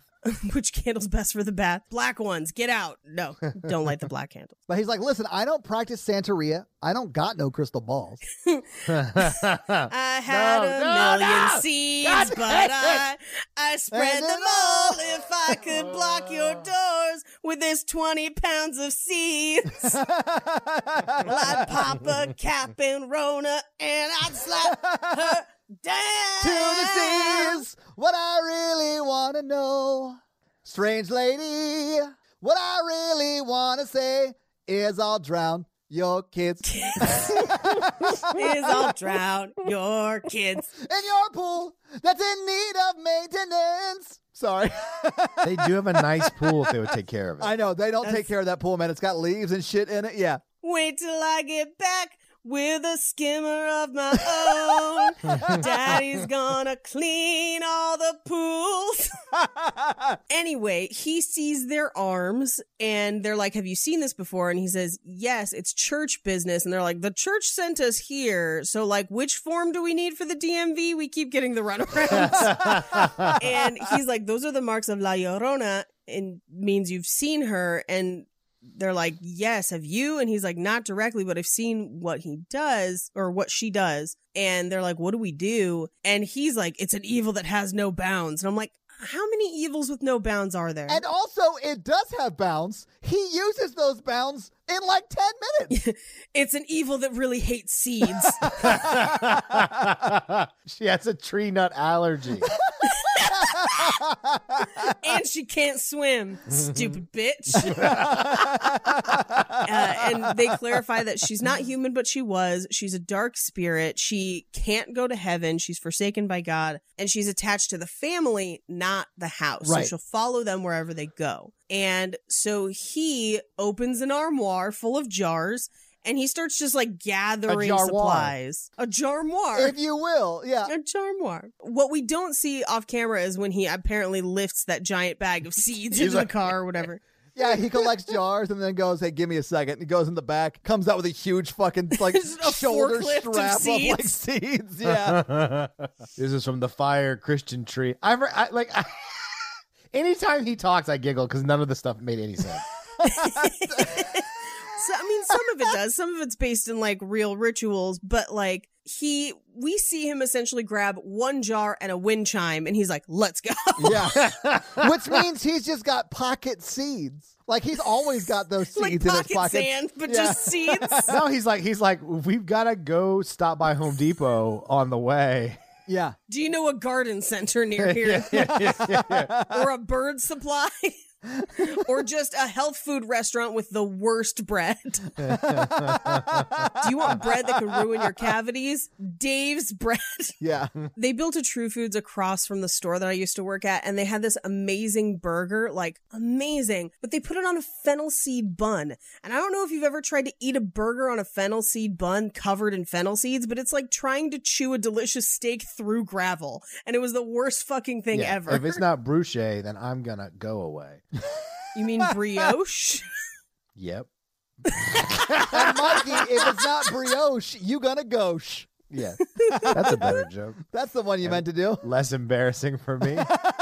So they get to the house and they're rubbing eggs over all of the doorways. And he's like, you think this is stupid, don't you? And we were like, yeah. Yeah. This section where they're doing Olympia, which is like, this is something, if you went to a curandero, they might do similar things like this to cleanse your house. But like, you know, the eggs wouldn't be filled with venom, like Spider-Man's venom, like the symbiote or whatever, because that's what it looks like. I did think it was a weird choice that right after she gets hit with that venom in the face, we see her in the Venom costume the rest of the movie. And then the soundtrack just turns into that Eminem song that just Venom. I'm out. Anyway, so the way it's supposed to work is that you rub the eggs over the entrances to your home, and then when you crack them, however much blood is in the eggs and the yolks tells you how many evil spirits you have.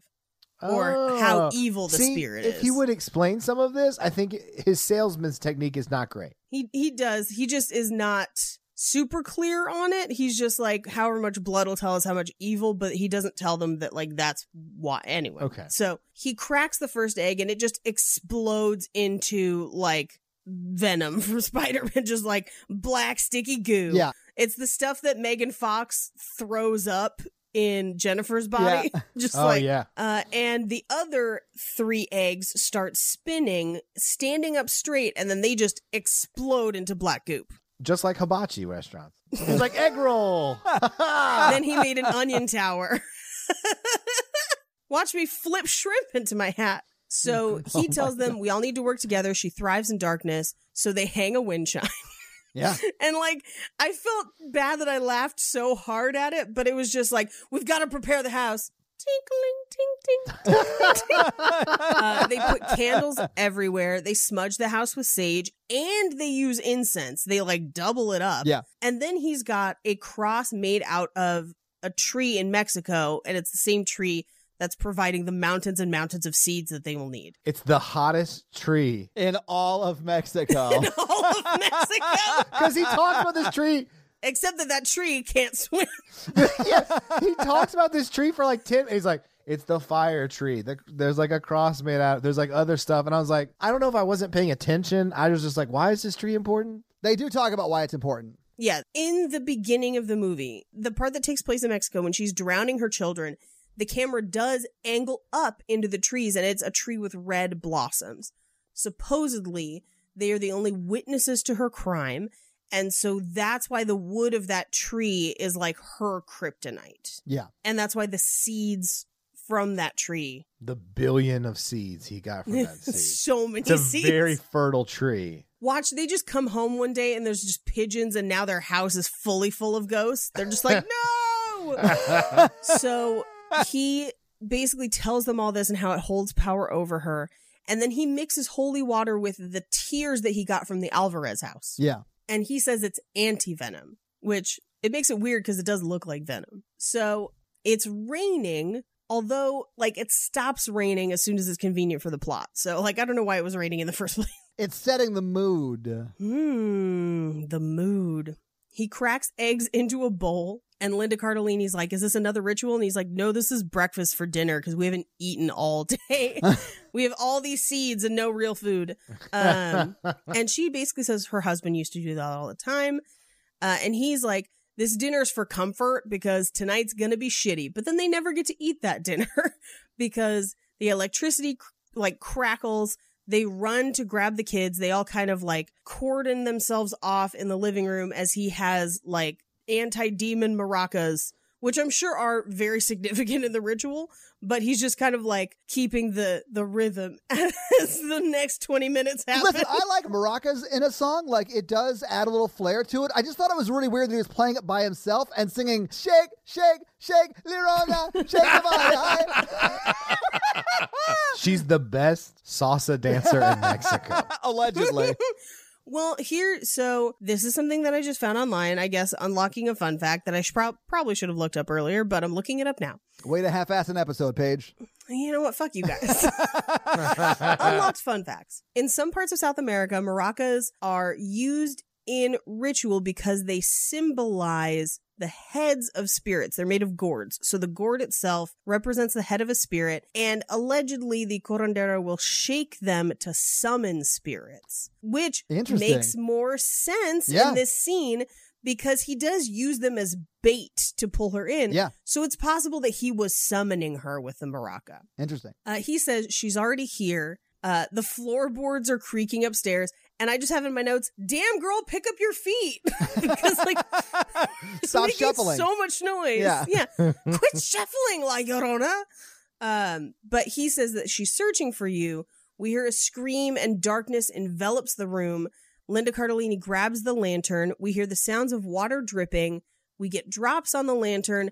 They look up and La Llorona is right above them. She throws Linda Cardellini across the room. Super scary. She is unconscious. Yeah. At this point, Rafael, the curandero, is just like maracaing and just backs into the darkness. Yeah. And I felt terrible because I laughed really hard because he was just like... I was really scared, but I also did laugh. It was really funny. Yeah. It shouldn't have been as funny as it was, but it seemed like he was just gonna like, I'm just gonna like Kool-Aid man slow walk my way back out of this. That's what I thought too. I was like, oh, he's fully leaving. Which we find out later, he didn't drive there, so he's gonna have to wait outside shaking his maraca for a taxi to come pick him up. So then he backs away into the darkness. The kids crawl under the table, and they do the classic horror movie thing of corner, corner, corner jump scare. Yeah. Basically like corner, corner, corner. One side of the tablecloth comes up. The other side comes up. They crawl out from under the table and she jumps down onto them. Linda Cardellini comes to. And as she wakes up, she watches as La Llorona invisibly pulls Chris through the house. Yeah. And just before he gets to the front door, Rafael grabs him and throws holy water on La Llorona and then seals off the room with like hella seeds. Yeah. In her eyes, right? Is this when he throws it in her eyes? Yeah. Yeah. It is. That's a total wrestling move because she's like, oh! Well, and this is where she looks the most like Lindsay Lohan in Mean Girls in that Halloween costume. She looked exactly like her. It was nuts. No, the nuts were what he put on the ground to keep her from coming in. They're seeds, Todd! But at this point, now everyone's awake and conscious, and they're like, you told us we'd be safe, and they're like, did you use him as bait? And he's like, I used all of you as bait. What are you talking about? It's not about you, brother. It's about me and La Llorona in the ring. Sunday. Also Saturday and a midweek service on Wednesday. And pancake breakfast on Thursday.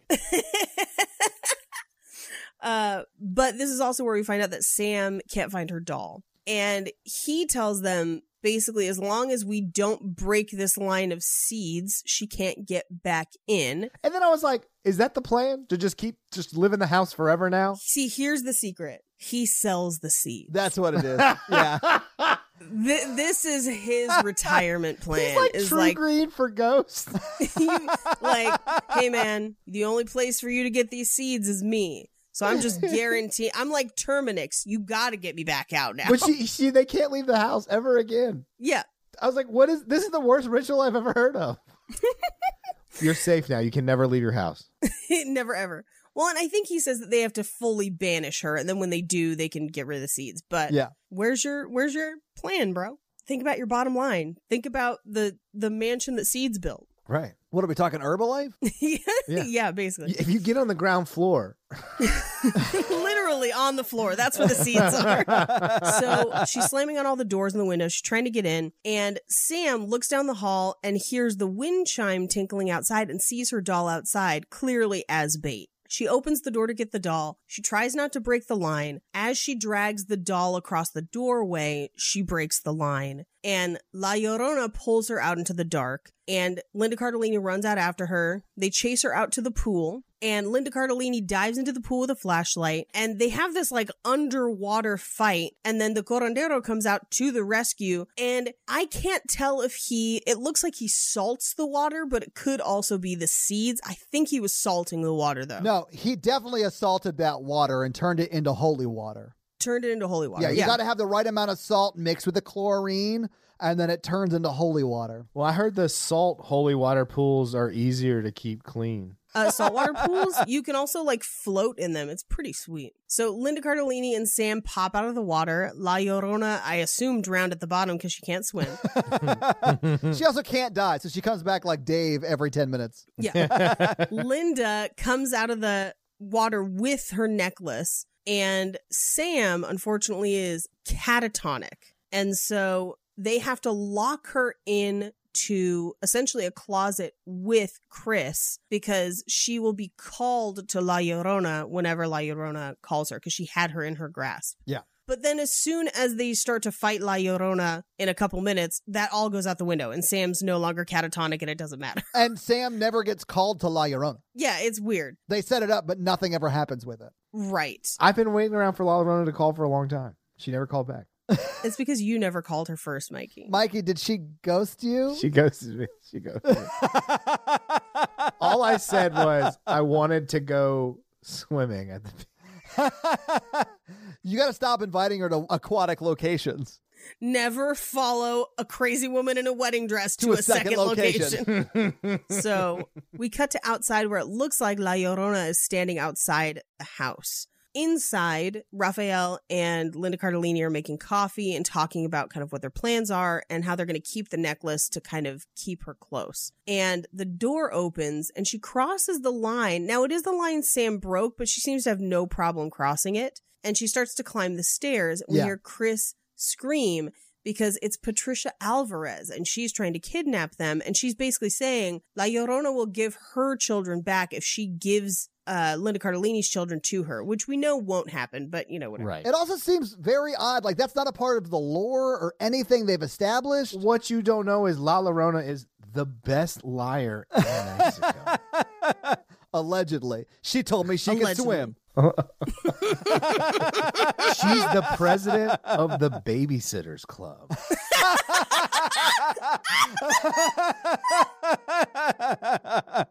I think you mean La Babysitters Club. La Baby. Oh, she runs the worst daycare in Mexico. Anyway, so she shoots Raphael and clears the line as she does it. Yeah. Which allows La Llorona to come in and take Linda Cardellini. She tosses her down the back stairs into the basement. Oh, Linda Cardellini gets tossed down the back stairs. La Llorona coming in hot, really wants the championship. Pepper's gonna need some new shorts. Anyway, the kids grab the necklace and run upstairs. Everything is locked. They go into the attic, and Patricia wakes up downstairs and watches as La Llorona passes her on the stairway.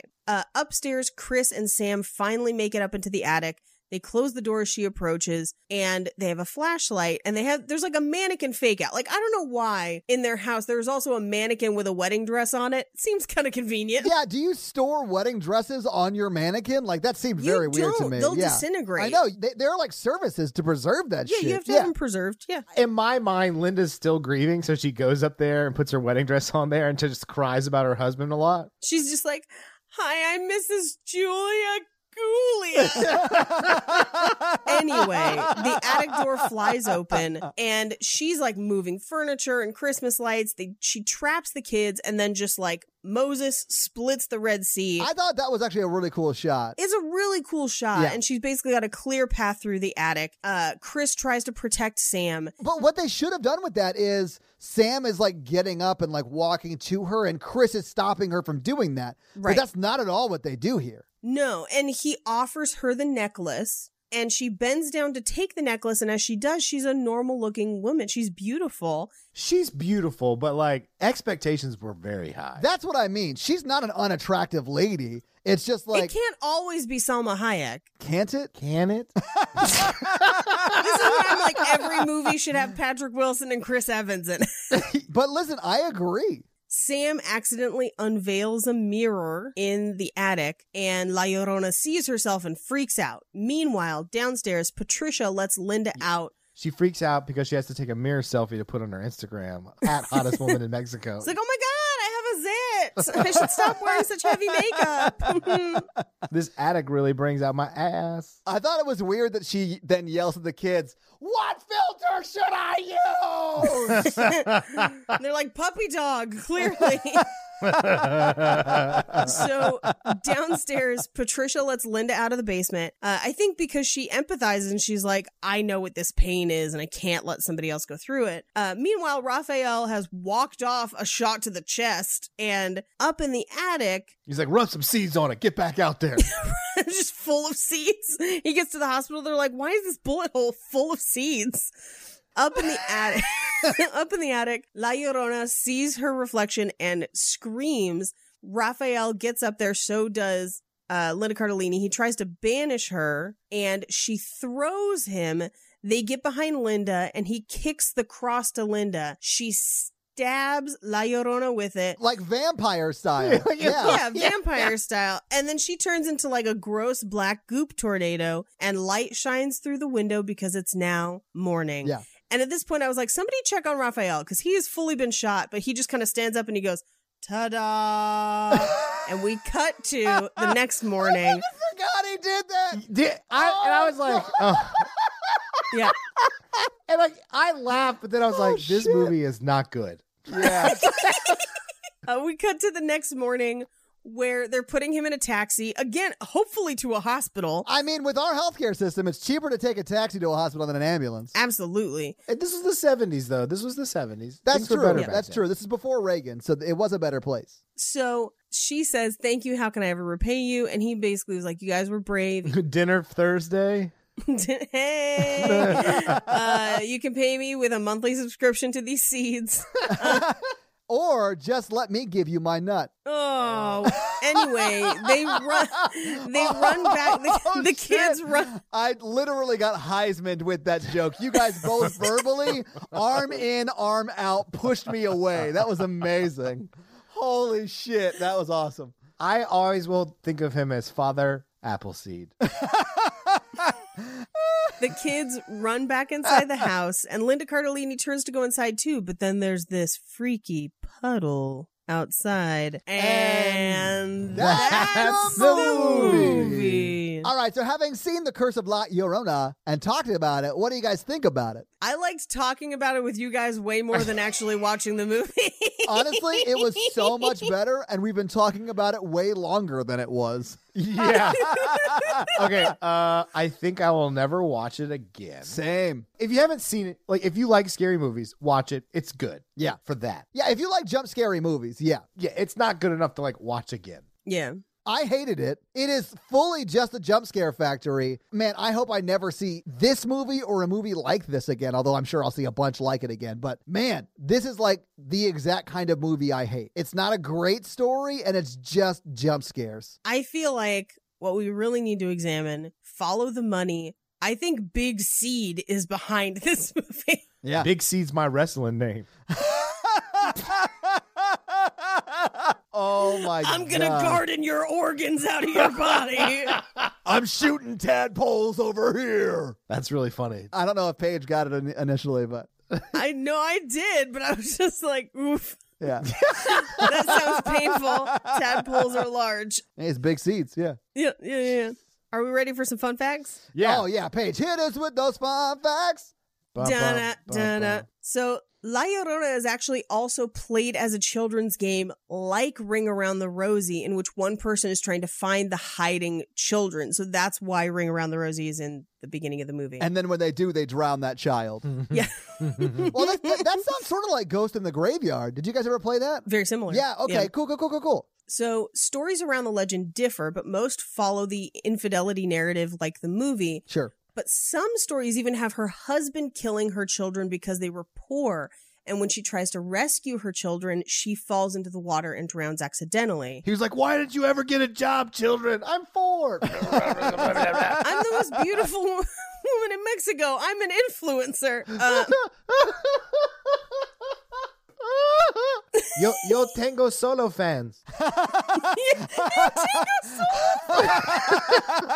Holy I'm shit. about 100% sure that's not how you conjugate that sentence. It's definitely not. But honestly, let's buy that URL immediately.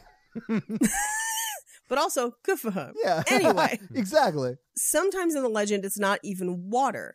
In northwestern Arizona, the story goes that La Llorona was originally a woman named Laguna who lived in Kingman Canyon, near the Grand Canyon, with her husband and 2 children. Sadly, she felt that her husband was paying too much attention to their daughters, in this case it's daughters instead of sons, and became increasingly jealous, and in a fit of jealous rage, she threw both of her girls over the edge of the canyon, plunging them to their deaths. But after the loss of her children, her husband was so grief-stricken and he distrusted her that he left. So then she throws herself into the canyon to join her children. And she's then condemned to wander the canyon, basically wailing with grief. And legend has it that her cries can still be heard echoing off the canyon walls around midnight to 3 a.m. Because that's what wind sounds like when it's wisping through a canyon. Yeah. Yeah. No. Mm-hmm. She's a really ugly crier, so. She's like. Some people even claim to have photographed and captured La Llorona on film. There's a security video from Mexico City shot September 18th, 2016 at 2:20 a.m. where it appears that there's a ghostly woman in an intersection standing as traffic drives through her. I think it's a faked video. It looks pretty fake to me. Fair enough. Anyway, so Tony Amendola, who portrayed Father Perez in Annabelle, reprises the same role in this film. So that's the connection between the two. Okay. This is also the second film in the Conjuring universe to not feature or directly reference Ed and Lorraine Warren. They kind of dance around it, but they never mention them by name. It's also the first spin-off to feature an antagonist who doesn't appear in the main film series. So none of the Ed and Lorraine stories mention La Llorona. But that mention of a diocese connection is clearly a reference to Ed and Lorraine, who would have been tending to either the Amityville case or the Enfield poltergeist case timeline-wise. So they were otherwise disposed. Yeah. Raymond Cruz, who plays the curandero in this, and Tuco Salamanca in Breaking Bad, this was his first top-billed film role, but he's been working in television for like 20 years. And yeah, he's a steady actor. Consistently working in television. Yeah. Like, homeboy probably has a mansion for all the times he's been on Law and Order and any number of things. Yeah, he's doing all right. And he's a good actor. Like, he's really good. He's great. In the opening scene that earlier scene where she walks in on Sam watching TV, Sam is seen watching a classic Scooby-Doo cartoon. The reason that's there is because Linda Cardellini played Velma in both Scooby-Doo and Scooby-Doo 2. Yeah.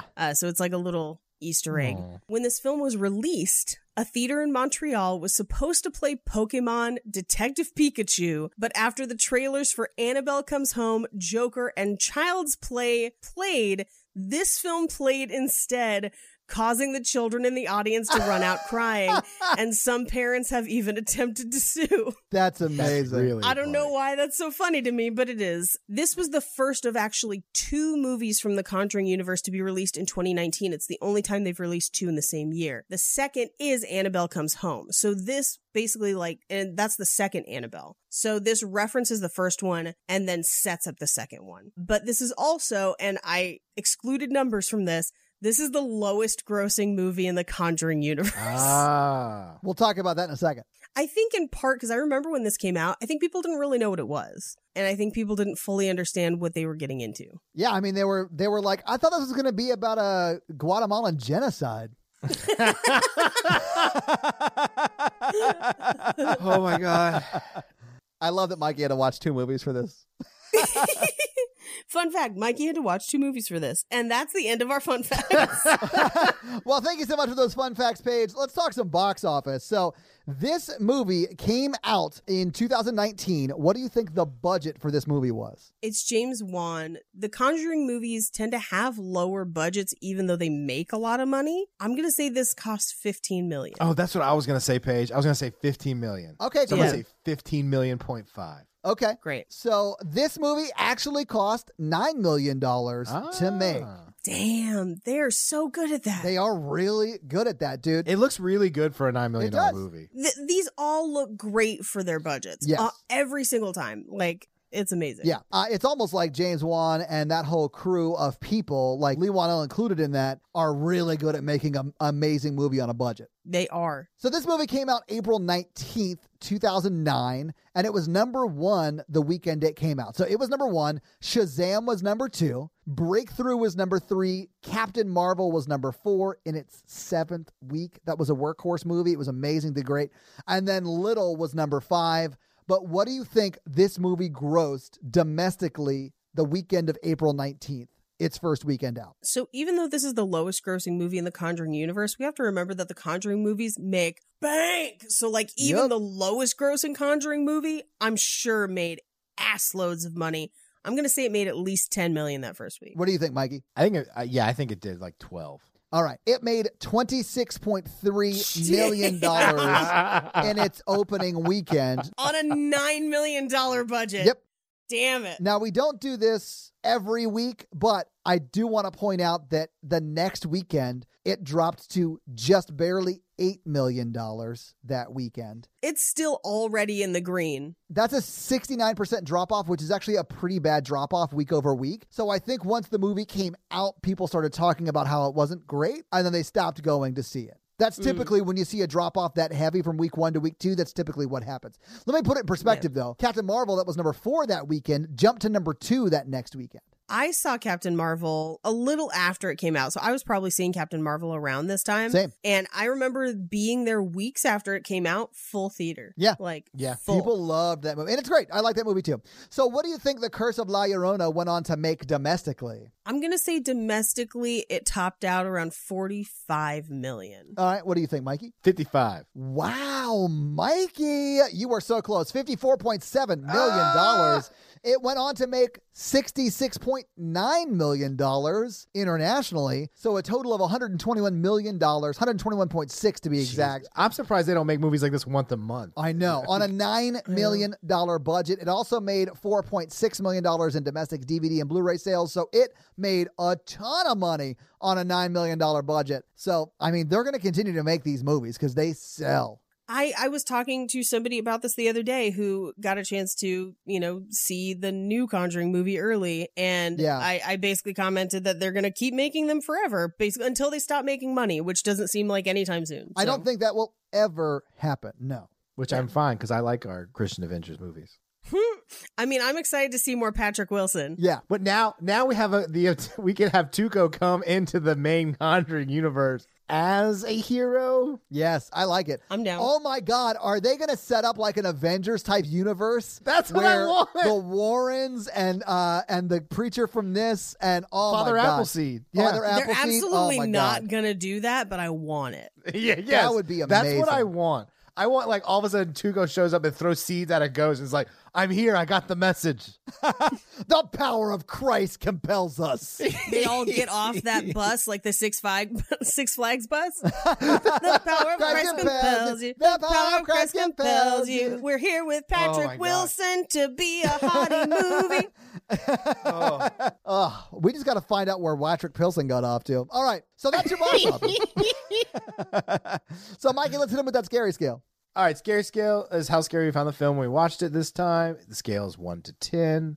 Our 1 example is Ghostbusters. Our 10 example is Texas Chainsaw Massacre. It's not a scale of quality, just about how scared we were at the time. Let's do Paige. I'm going to give this a 2. Oh, man, I feel so attacked right now. I'm going to give this a 6 because so many oppressive jump scares. I'm going to give it a 2 as well. Yeah. All right. That's I got a couple of the jump scares at the beginning got me, but then it just like that whole thing just declined steadily throughout the film. Yeah, it does. I feel like it's pretty steadily scary. But then after a certain point, it's too drawn out where you can predict where the jump scare is going to come. And then she puts on the crow makeup. And at that point, it's all over but the screaming. I'm just like, man, these evil juggalos are everywhere. And, you know, it's not that scary. So that's your scary scale, I guess.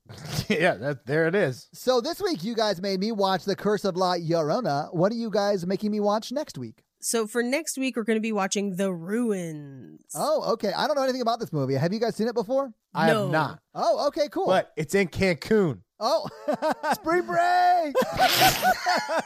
I think you're probably going to be coming in with the same energy that the people in this movie are. I think you're going to be disappointed. All right, so your homework is to get wine drunk, get on a plane, fly to Cancun, and have the wildest spring break ever, hopefully, and watch The Ruins for next week. Oh, yeah, so Mikey, do you have a review for us to read? Do you want a regular one or one where I do Sylvester Stallone voice? I'm going to have to go with that one. I'm sorry. I'm going to have to do that one. Okay. So whose review are you going to read this week? Start with the name of the person. This is Wishmaker22. Oh, and they have made my wish come true. I am not reading beyond the first sentence. The first sentence says, Mikey, read this in your best Sylvester Stallone voice. And the title of the review is Great Podcast. Well, thank you so much for that awesome title. What does the rest of the review say? Yo, Adrian! So it's specifically Rocky is what you're saying. You have to listen to... Oh my God! My God, I'm terrible at this. Okay, Hopefully, it's not very long for you. I can't even look at y'all. Okay. Oh wow, it's very long. Oh, is it? That's what she said. Oh yeah, she did. Yo, Adrian, you have to listen to this great podcast. Todd, Paige, and Mikey have such great chemistry. Chemistry. Chemistry. That without one of them, it would be game over. This is a terrible accent. It is. That's why we have you do them. You're terrible at this. Oh. Each of them have taken a creed to entertain and amuse us. I see what you did there. Yeah. The laughs are so over the top. This is my funny. God. This is a really funny review. God. I love that movie, by the way. Over the Top is amazing. I look like a crazy person cackling to myself at work. None of the hosts are expendable. You get it, Paige, like the movie. Yeah. Oh, sometimes a Mikey joke can be a little bit rocky. They can, but they're always good. When he drew first blood against musicals. He did. Make sure you join the Patreon where Todd posts videos of him watching scary trailers with no place to hide. Oh my God. This guy wrote this review while looking at Sylvester Stallone's IMDb page. This podcast is a diamond amongst the rhinestones. Good Lord. It's always fun to hear Todd try to find an escape plan out of the situation of each movie. I love that Mikey could not continue the accent. He just broke. That's amazing.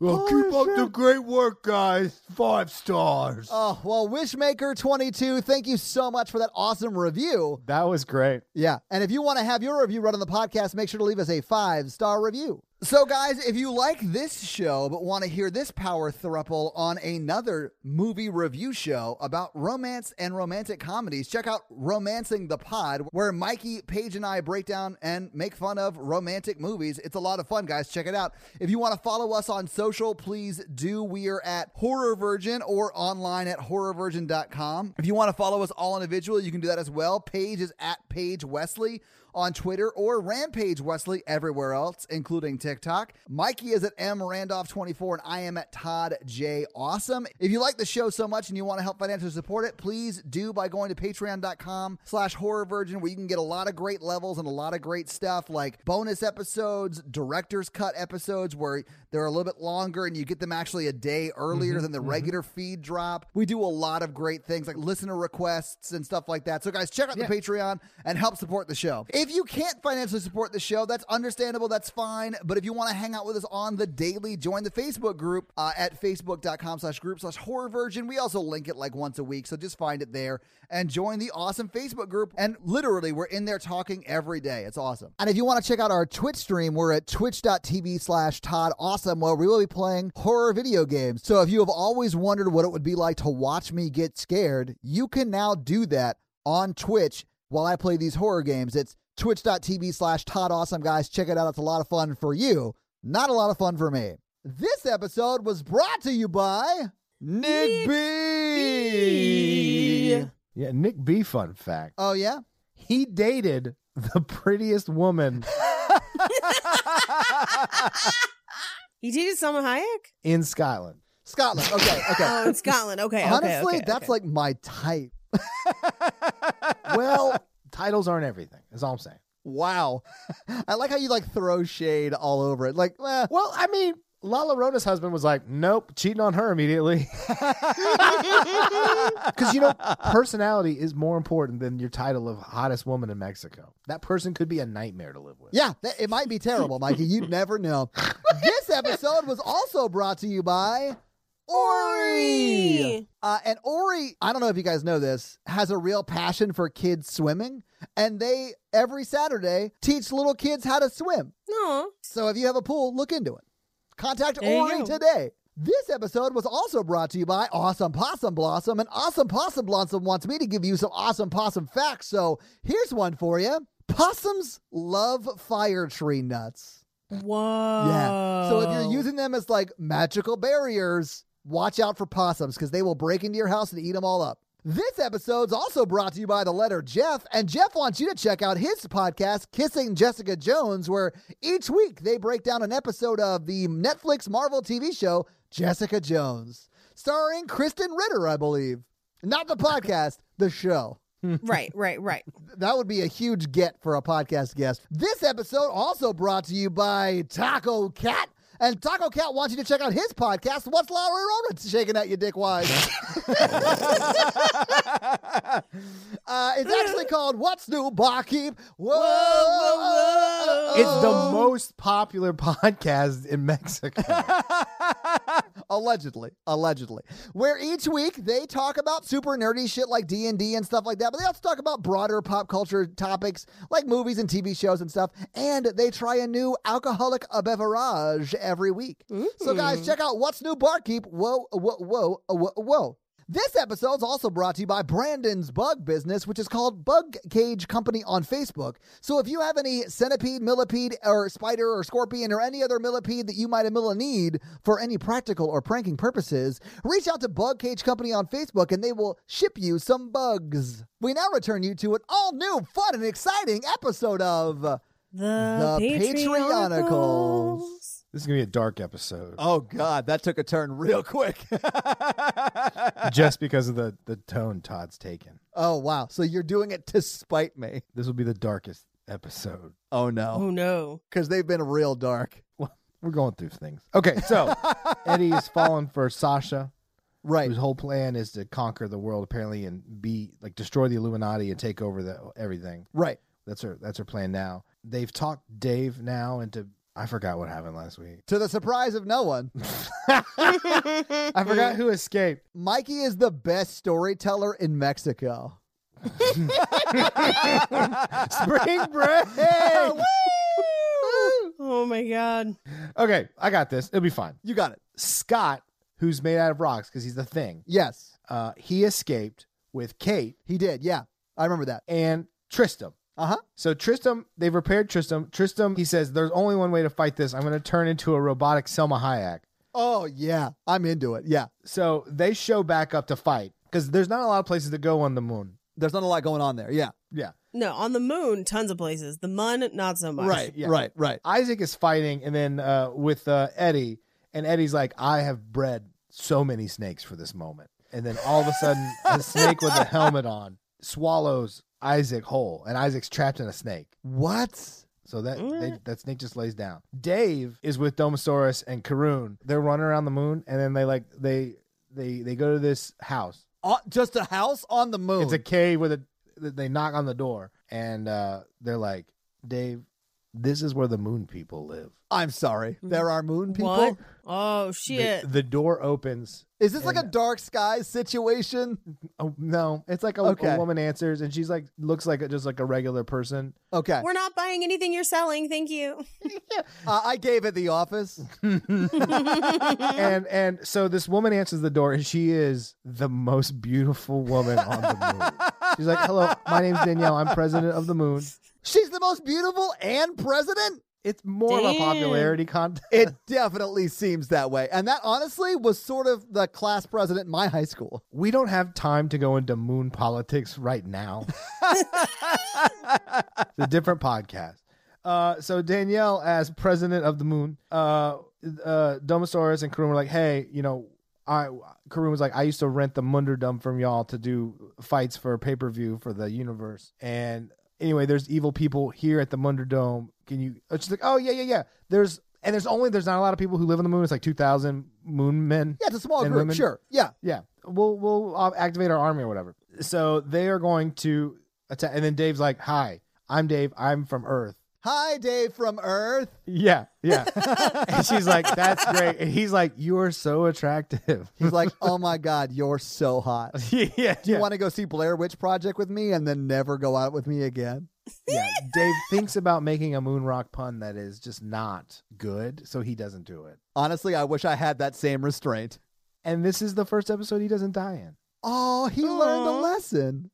So, okay, back in the Moonderdome, Kate is throwing, the snakes are attacking her. She's throwing them with her psychic powers, and snakes have wrapped over robotic Selma Hayek, Tristram, and they just start crushing her alive. Right. And so Tristram falls down, wrapped in snakes.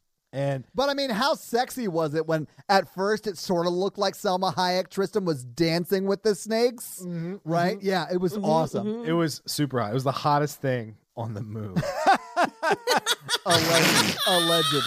Allegedly. So Kate starts fighting things, but then Eddie has some more surprises, and all these space possums show up. Houston, we have a possum. And those space possums pile on Kate. They bite Kate, and she has rabies now. Oh, no. Oh, no. And evil Matthew, he is like trying to cut Isaac out of there, but then he gets bit by another space possum who was playing dead next to the snake. But he came alive and jumped up. It was like a jump scare. Oh my God, it got me. I was so scared. Mm-hmm. Oh my God. I nearly pissed myself. But on the moon, there's no gravity, so it floats. Right. And then Amy also, she's wrapped up in snakes, but they're like ropes. She's like against the wall. But it's like a sexy. Oh, Kinky. wow. Yeah. Wow. I think we just learned something about Mikey's kinks. I'm shocked because Mikey has always shied away from BDSM talk during these episodes. This is some growth for you. Well, you only go to the Mun once. You never go to the Mun. That's not a place. And anyway, that's the episode. Ooh. How long does it take a snake to digest an Isaac? When is the gang going to launch our Munder Politics podcast? What are the symptoms of space rabies? Find out next week on another episode of the Patreonicals. I'm trying to make those go faster. Well, try harder. Close it up for us there, Paige. That's going to be it for us, you guys. I'm Paige. I'm Mike. And I'm your horror virgin, Todd.